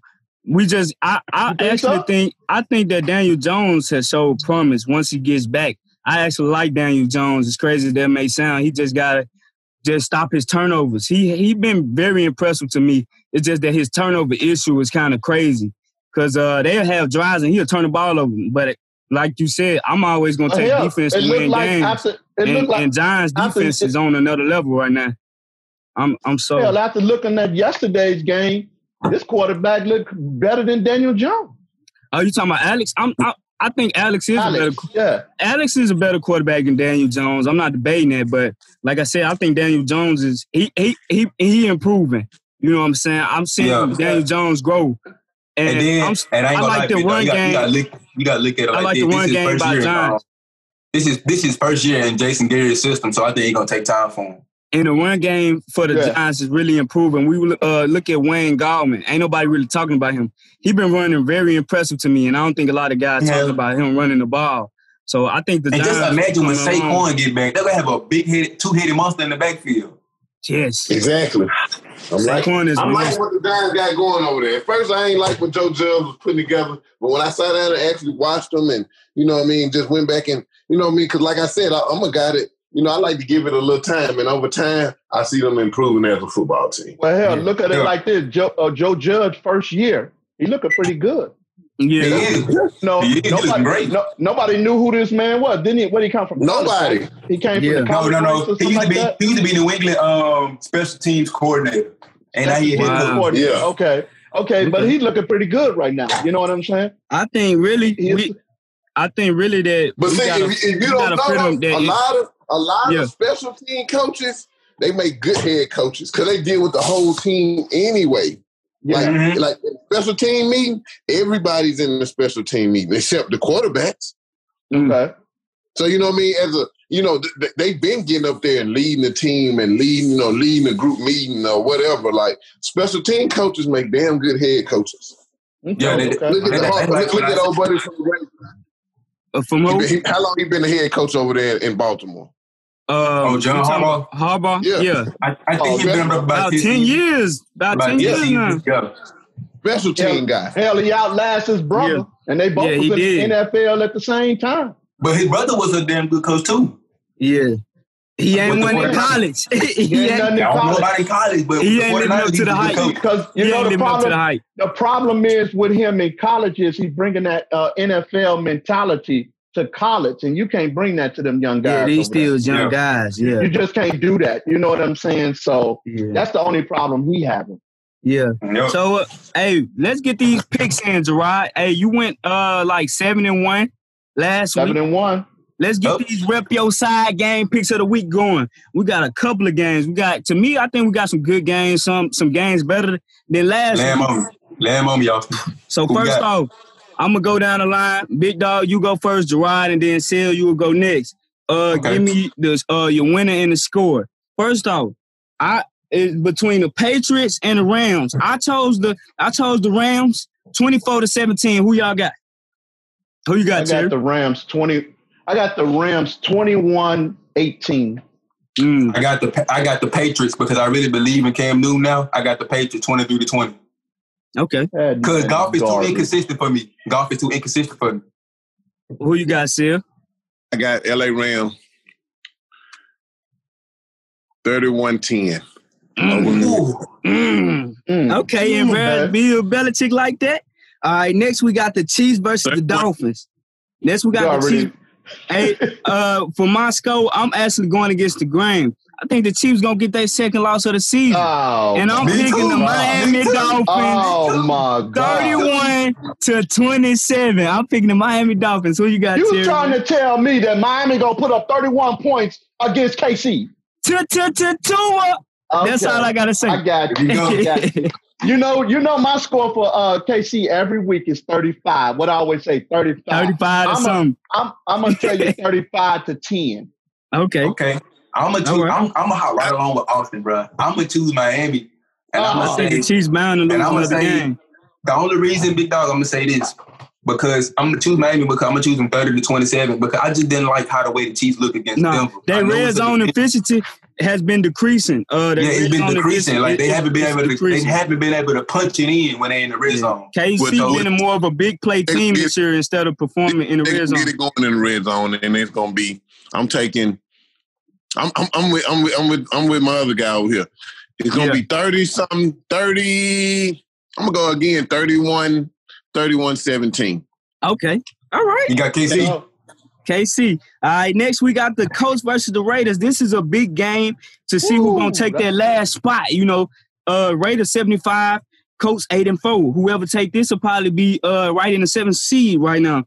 But I'm taking the Colts 27-20. Who y'all got? I'm going with you on that one, too. I'm going to take the Colts 30-21. I got the Colts 23-20. Okay. Got the Colts 27-23 Colts. Okay, all right. Next, we got another game, Vikings versus the Bucks. We was just talking about this earlier. This is another game where we look at it as you get in the playoff spot, you take it, win to go home. Tom Brady and them. Stop calling them the Bucks. Let me tell you Tom Brady. I'm taking Tom Brady and them 31-17. Who y'all got? You already know I got Tampa Bay. When the championship is on the line, Tom Brady is your man. Okay. I like him. Think about this. This is it's either win or go home for Tom Brady. Do you think he's going home? No, sir. Give me 35-10. What's up with all these? What's up with all these? Me personally, I'm going against the grain. I got Minnesota 30-24 just off the way. How the way Kirk Cousins and Justin Jefferson really got the connection going. Justin Jefferson, a dog. I can't even take that from him. Yeah. That guy's a dog. Yeah. So, Aaron Thielen. I like what they doing over there in Minnesota. I'm a big fan of Mike Zimmerman and what they got going on. And like you said, I like Mike Zimmerman too. I think he was a great defensive coordinator. Yeah, exactly. So, but I'm just a Tom Brady guy, and I believe in I believe in his will, his leadership, and all the intangibles. I think they prevail. 31-24. 31-24, Tampa. Okay. Taking Tampa Bay. Next, we got another AFC game that I'm taking them Bills because I think them the guys right now. Steelers versus the Bills. I'm taking the Bills 28-17. Who y'all got? I'm giving the Steelers a second loss right now. Right. I'm taking the Bills 30-15. Okay. I got Pittsburgh, and I think it's going to be because I think after their first loss, now their eyes are open that we're not the best team in the NFL. But you want to go on the field there, we can dance in the middle of the logo. But and do TikToks. And do TikToks. They mind on TikToks instead of winning football games. But I feel like they mind gonna be prepared. They got some rest. I think Pittsburgh gonna win 30-20. Okay. All right. Yeah. You know what? I look for Pittsburgh to bounce back, and I look for them to win a good close game. 30-23. Okay. I'll take that. Next, we got a divisional game. Browns versus the Ravens. Big dog, man, I just got to point this out. You can see it 30-something every game, man. Come on, man. I think this is going to be low scoring. I'm taking Browns 20-13. You know the only reason why I'm saying that? Because the NFL this year is putting up some points, man. They putting up. I can't debate that. Now, I agree. You know I'm always going against Baker because I don't like his ass. So you already know I'm going with the Ravens. I'm going with the Ravens, man, and I'm going to go with the Ravens. They looking good tonight. You see what they're doing to the Cowboys. It's just 17-10. Chill, man. They ain't even watching the game. They looking good tonight. It's on Fox. It's 17-10. You know what? I'm going to go 31-21. They're going to lose by 10. Okay. And I got Cleveland winning 23-17. Kind of like what Kevin Stefanski is doing this year as his first year as a head coach.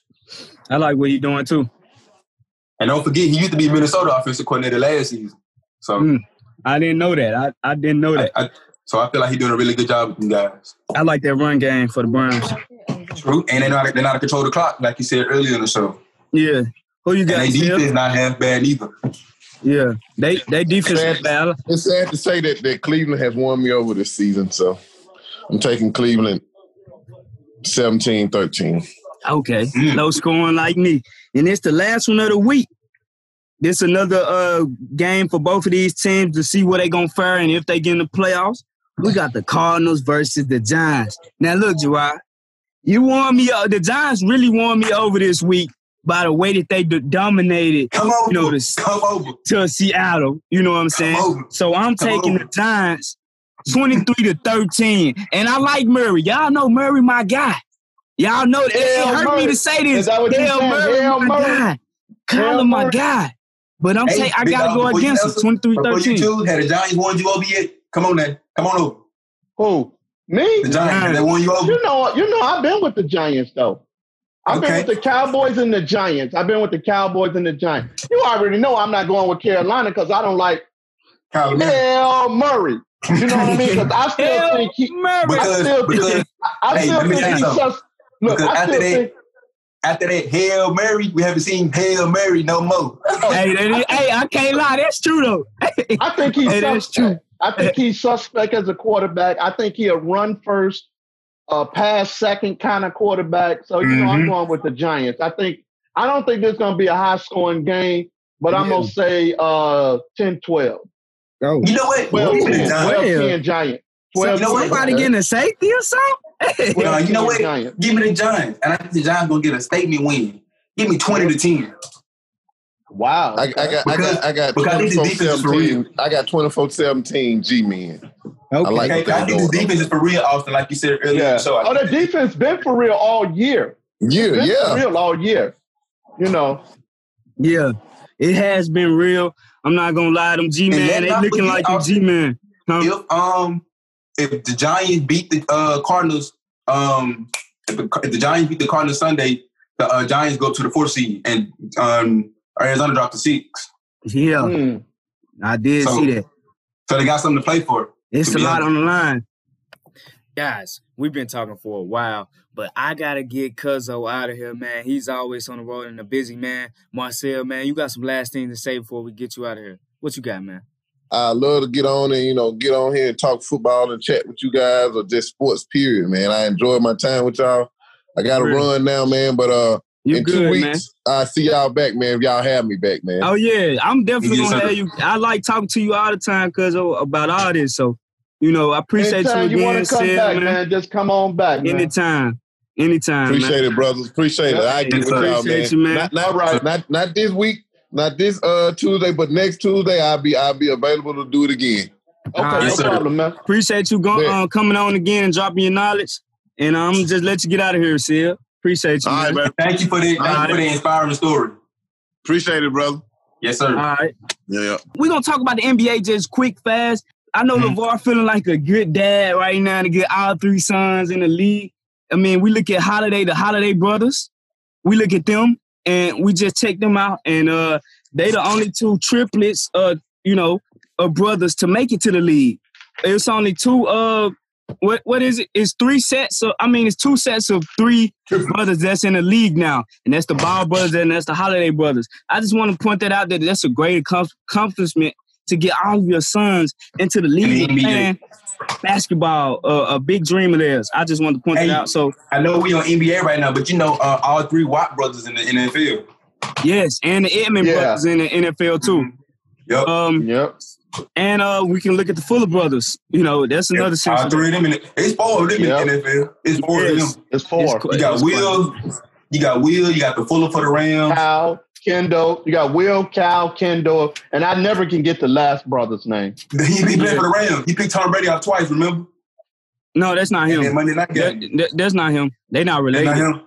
No, okay. I thought they were related. Okay, so there's 3 of them. Yeah, it's another one though. The other one actually retired, But let's flip over, Gerard. Let's talk about LeBron James. We're going to talk about him real fast. And let's talk about this whole Lakers situation. All right, LeBron signs 2-year, $85 million extension through 2023 with Lakers, and he plans to play with Bronny when he graduates in 2023. Do you think this was a good move for LeBron? Yes or no? Which I think. Hey, I don't think it was a good move because I want to see LeBron go out on top. I don't think LeBron going to be that guy in 4 more years. You know what I'm saying? LeBron going to be around 39 or so. Now LeBron is not that guy. And the only reason I say that, and I know you agreed with me one time, Austin, if the Lakers never got AD, we wouldn't even be having this conversation. 100%. Yeah, and I agree with that. AD saved them. AD saved them. I ain't gonna even lie. AD saved LeBron, and he saved the Lakers. That's just my opinion. And I'm gonna say it like this: they better pray to God that AD stay healthy and he don't have an injury that's gonna keep him out 20 or more games. Because if they do, oh my God, we're gonna be talking a whole different topic. You know what I'm saying? Yes. So I just pray that the man stay healthy. Yes. So with this signing, that pushes LeBron back to 2023 with the Lakers. And we also look at AD. You know, he's going to be with them for a while. He got 5 years. He going to be there. 5 year, AD going to be there at 25. Max contract. 25. Yeah, but think about this, though. Let me give y'all a scenario. Okay? If he would have stayed with the Pelicans, that's $300 million he would have had. Yeah. That is true. Because they were going to make him the richest NBA player of all time. But let's take a pause back. Let's take a pause back. We know that it's not always about the money. James Harden just gave up the bag to win. Hey, I understand. If it's about to get in the championship, that's fine. But I'm like Stephen A. Get the money. You see what I'm saying? You can be traded. You can ask for a trade. That's why he's saying that Giannis right now is going to make Giannis the richest. I don't know if it's going to make Giannis the richest or if it's Curry. Because, Curry the richest right now. They're talking to sign an extension for Curry. Because Curry said he want to end his career with Golden State. So he's about to sign an extension. I don't know right now because right now, if they give it to Giannis, Giannis will be $225 for 5 years. Okay? Yes. I don't know what Curry making right now. I'm not sure about Curry right now, and we're not going to be sure until he signed this extension. So right now, if Giannis decides to sign, he will be the richest NBA player. Yeah, I think. I'm not sure. Y'all can look that up or quote me, but I think he will be. You know what I'm saying? So me personally, when the money is out there, get contract that officially says. Right. With me personally, if the money out there, get the money. Because I tell you right now, you don't want the championship? Hold on. Let me give you a perfect example. Klay Thompson got the money. Going to sit down for 2 more years, for 1 more year, which have been 2 years. He got rich.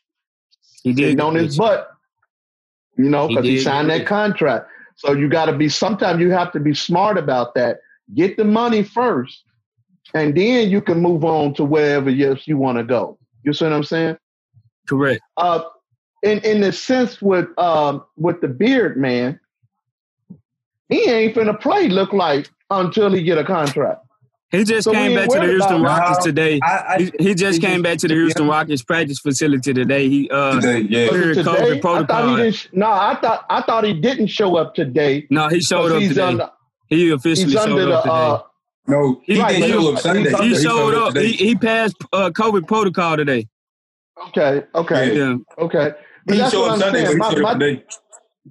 My thing is this. Me personally, for Houston right now, to be the smartest thing for Houston to do right now is try to get rid of James Harden. You know what I'm saying? Because the man is showing you he don't want to be there. Don't kick off the season and you still got him. Y'all going to the playoffs somewhere. Can I pause you mid-sentence? We're going to come back to James Harden right fast. But I want to ask this because we was on this Lakers topic. With LeBron them being there and signing for, they're going to be there for more than, we know for sure they're going to be there 3 more years, LeBron and AD. The Lakers looking like they have one of the best benches in basketball. How much longevity do we think the Lakers will have? Do we think that they will win two? Well, let me rephrase that. Do we think the Lakers will win 2 or more championships in the near future, or what? I say at least 2. I give them 1. At least 2. I give them 1. I give them 1. And I'm going to tell you the reason why I say 1. It depends on Anthony Davis. I'm going to keep saying that to y'all.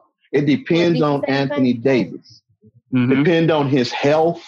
It depends on everything. Depends on, to me, it's Anthony. And you got to understand something too. I'm gonna give y'all something else. God forbid. LeBron is getting older. He's not gonna keep being able to run up and down that court. Even in our minds, you can do all of the health, lift weights, do whatever he's doing to keep himself healthy.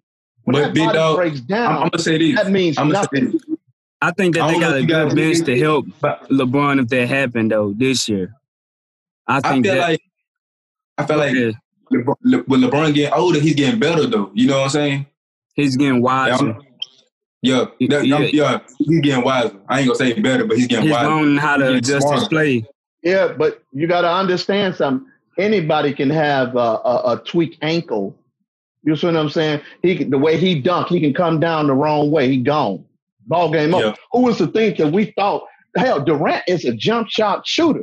Who was to think that we thought Durant would get hurt shooting jump shots? You see what I'm saying? LeBron come in dunking like he's a damn gorilla. You see what I'm saying? He coming down with more force on him than Durant did. And look what happened to Durant. I mean, that's because Ibaka didn't give him no landing room. Yeah. Who? You talking about for Durant? KD, yeah. I think honestly though, for Durant. Okay. I think honestly though, we seeing LeBron adjust to a different style of play. We seeing him still being able to run up down the court. We saw it this year, but his jump shot has improved. I've been looking at his 3 has improved. I think his fadeaway has to improve better, but he's becoming more. If anything, we kind of seeing that LeBron is becoming a phenomenal passer. He's getting more assists than he has ever got in any year. He's being able to still rebound the ball. So I think that LeBron will still be effective even if he's not the greatest scorer that he used to be or something like that. What you saying, Austin? He's being effective, but he's still controlling the pace at the game. You know what I'm saying? When he's on the court, he's not the first option, like you said, Big Dog, because obviously AD is the first option. But he's still controlling the pace of the game and making you play at his pace. Being a better passer and just being better and being wiser in every statistical category. That is true. So I think that he's finding his wisdom as he gets older. Only thing I'm saying with us is this, because y'all still looking at it as a fan. I'm looking at it as being realistic. As you get older, his body is going to start breaking down whether he wanted to or not. I'm gonna say this too. Last year, LeBron had to play a lot of minutes. Though I understand what you're saying. LeBron had to play a ton of minutes last year. But to me, they didn't have the best bench that they had this year. I think that the way they can actually play without LeBron and AD on the court at the same time and still be a dominant team. As long as LeBron and AD is not y'all looked at that this year. I'm saying like they bench. I know they the efficiency went down, but I'm saying this year they have better bench players. LeBron and AD they have better bench players this year. Else, I don't care what you're saying. When LeBron they have and guys AD that can produce this bench, year without AD and no, they don't. They're not going to have guys. They're going to still sit around and wait till one of them come back on that court to do anything. Now, y'all watch what I tell y'all. They got dogs on this team that can go get their own buckets this year. We look at what's his name? Wayne. I forgot it. Wesley Matthews. We look at Wesley Matthews. He can go get his own bucket. Dennis Schroeder for sure can get his own bucket. Montrezl Harrell can go get his bucket. Markieff Morris can go get his bucket. Kuzma can put in buckets, and KCP can put in buckets. So those you can put in any one of those guys in the lineup, and they will produce. So you could take AD off and LeBron off at the same time and still see the same productivity that the Lakers have. But let's ask this. This is going to haven't started yet because we don't know if KC Kuzma gonna be on the team because they still trying to trade him. Yeah. I mean, even without Kuzma though, they still have. You don't even know if he's gonna be on the thing. Marcus Moore don't look like he was playing until LeBron and them came back in the game. When they weren't in the game, that man was missing everything. From what I seen last year, so I don't know. Marcus Morris ain't the only guy that I named on this team that can ball out. Honest, so the Lakers, when I seen last year, the Lakers are at their best when Morris on the court though. I seen him. That is true. When they run Morris, AD, and LeBron at the same time, they're at their best. That's what I'm saying. True. I said when AD and them was out, Morris didn't do anything. It was like a lot of guys like that on the Lakers, like KCP. All those like guys. They was lost on the court, man. That's what I was looking at.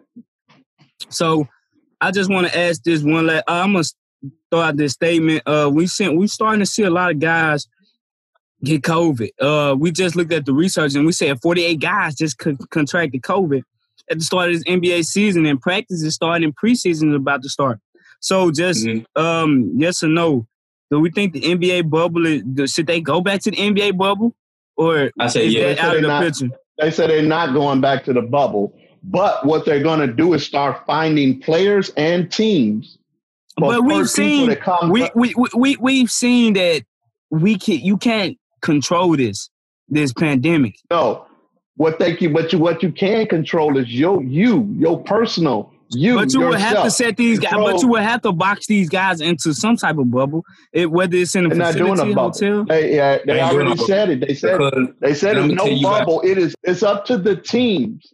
And what's going to happen with the teams is the teams and players are going to start getting fined. Is what they're saying. You know what I'm saying? So to be honest, and they're talking about the ones who is not following protocol. If you're not following the protocol, you're going to get fined and the team is going to get fined.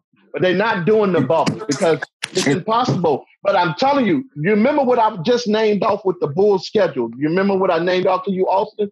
That's what's going to happen. When it comes time, if you play in Houston, you're going to play Houston 2 times. It's like your first game going to be with Houston. Right, and your third game going to be with Houston. You're not going to leave the city of Houston until y'all done playing each other. That's if you look at the way the Bulls schedule is set up, that's what I told you was going to happen. Because it doesn't make sense you play Houston, fly over to play the Lakers, come back and play Houston, and all that makes no sense. So you have to structure the contract. I mean, your schedule. If you play in Houston, let me make them play Houston again in 2 more days. I'll just stay in Houston. You know, that way it'll stop some of this stuff. And to be honest, I agree. I feel like they shouldn't. I like what the league is doing by not putting these guys in a bubble. Because Austin, you think they should be in a bubble, but I feel like they shouldn't be in a bubble. It should be their responsibility to, like Big Dog said, keep your personal space safe and putting responsibility into these guys' hands to keep not only yourself, but everybody around you safe. So if they could just learn how to keep each other safe, we could have fans back in the arena in no time. Yeah. It's just a big right there. It's just a kind of a big if for me. That's all I have to say about that. So this is the last thing we're gonna talk about, man, and we gotta wrap it up, man. Let's talk about this trade. Russell Westbrook traded to the Washington Wizards for John Wall to the Houston Rockets. What do we think? Good trade. I think the Wizards won the trade. Washington came out. Washington came out with the better deal. I do too. Yeah, I think Washington with the better deal. Because right now, and y'all got to understand something. Right now, you don't know how John Wall is going to play. That man been out the league, 2.5 years? You don't know how that man is coming back. You don't know how he going to play. You don't know how he going to perform. You don't know what was he doing during his rehab. At least that's one thing I can say about Durant. During Durant's rehab, they showed him sitting in a chair shooting jump shots.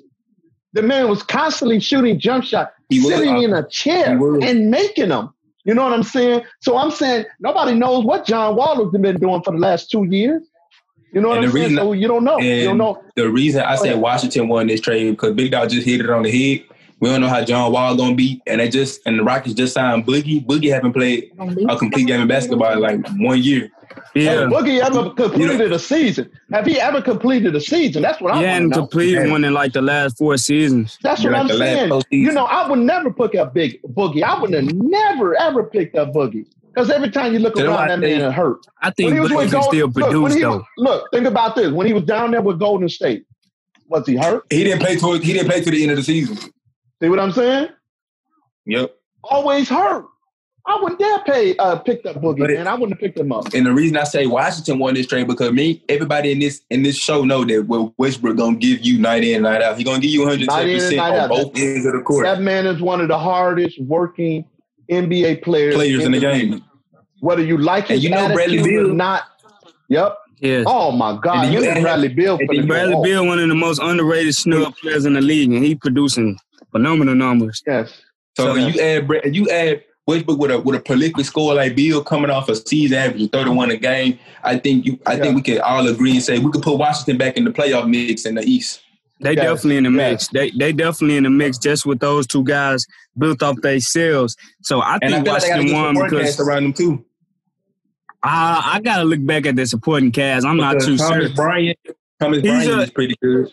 He's pretty good, but it's still if like it's still don't forget about that rookie they drafted. He pretty good too. Yeah, that is true. So we just gotta see how it plays out. Because I know they got a good team, and I think they're gonna fare pretty well in the East because Houston is in shackles. If we like it or not. Houston is just broken apart right now, to be honest. And I kind of hate that with Silas coming in, man. I really hate that because I thought he was going to have him a decent team coming in as being a first-year coach, but look like they starting all over, man. Yeah. I don't know. And it might be a good thing because now, you know what? It might be a good thing because now Silas can build a team to where he wanted to be. You know what I'm saying? This way he don't have to deal with Westbrook. He don't have to deal with Harden. So now he can build the chemistry of the team the way he wanted to be. So it might be a good thing for him. It may. And that's why I got to agree with you, big dog. I got to agree with you, Terry, because I feel like it's the smart move for the Houston is just try to get rid of Harden. Because if you don't get rid of Harden, you're going to have to put him with his attitude. As quick as possible. I know they want the right deal, but damn, what's going on with him right now, he's showing you he do not want to play for y'all anymore. You know what I'm saying? Yep. Nah, get him out of there. You gotta, you know what I'm saying? Just gotta do what's best for the organization. Hold on to a guy like him is not good. You gotta get rid of him as quick as possible because if you don't get rid of him, I'm gonna tell y'all like this. Attitude, a whole nother season. I'm gonna tell you like this, Jay. Hey, Jay, think about this too. Cause preseason for the Bulls to start Friday. I don't know if they start Thursday or not, but I know for the Bulls it's Friday. Now I know the Lakers play the Clippers to start off the preseason Wednesday, I think.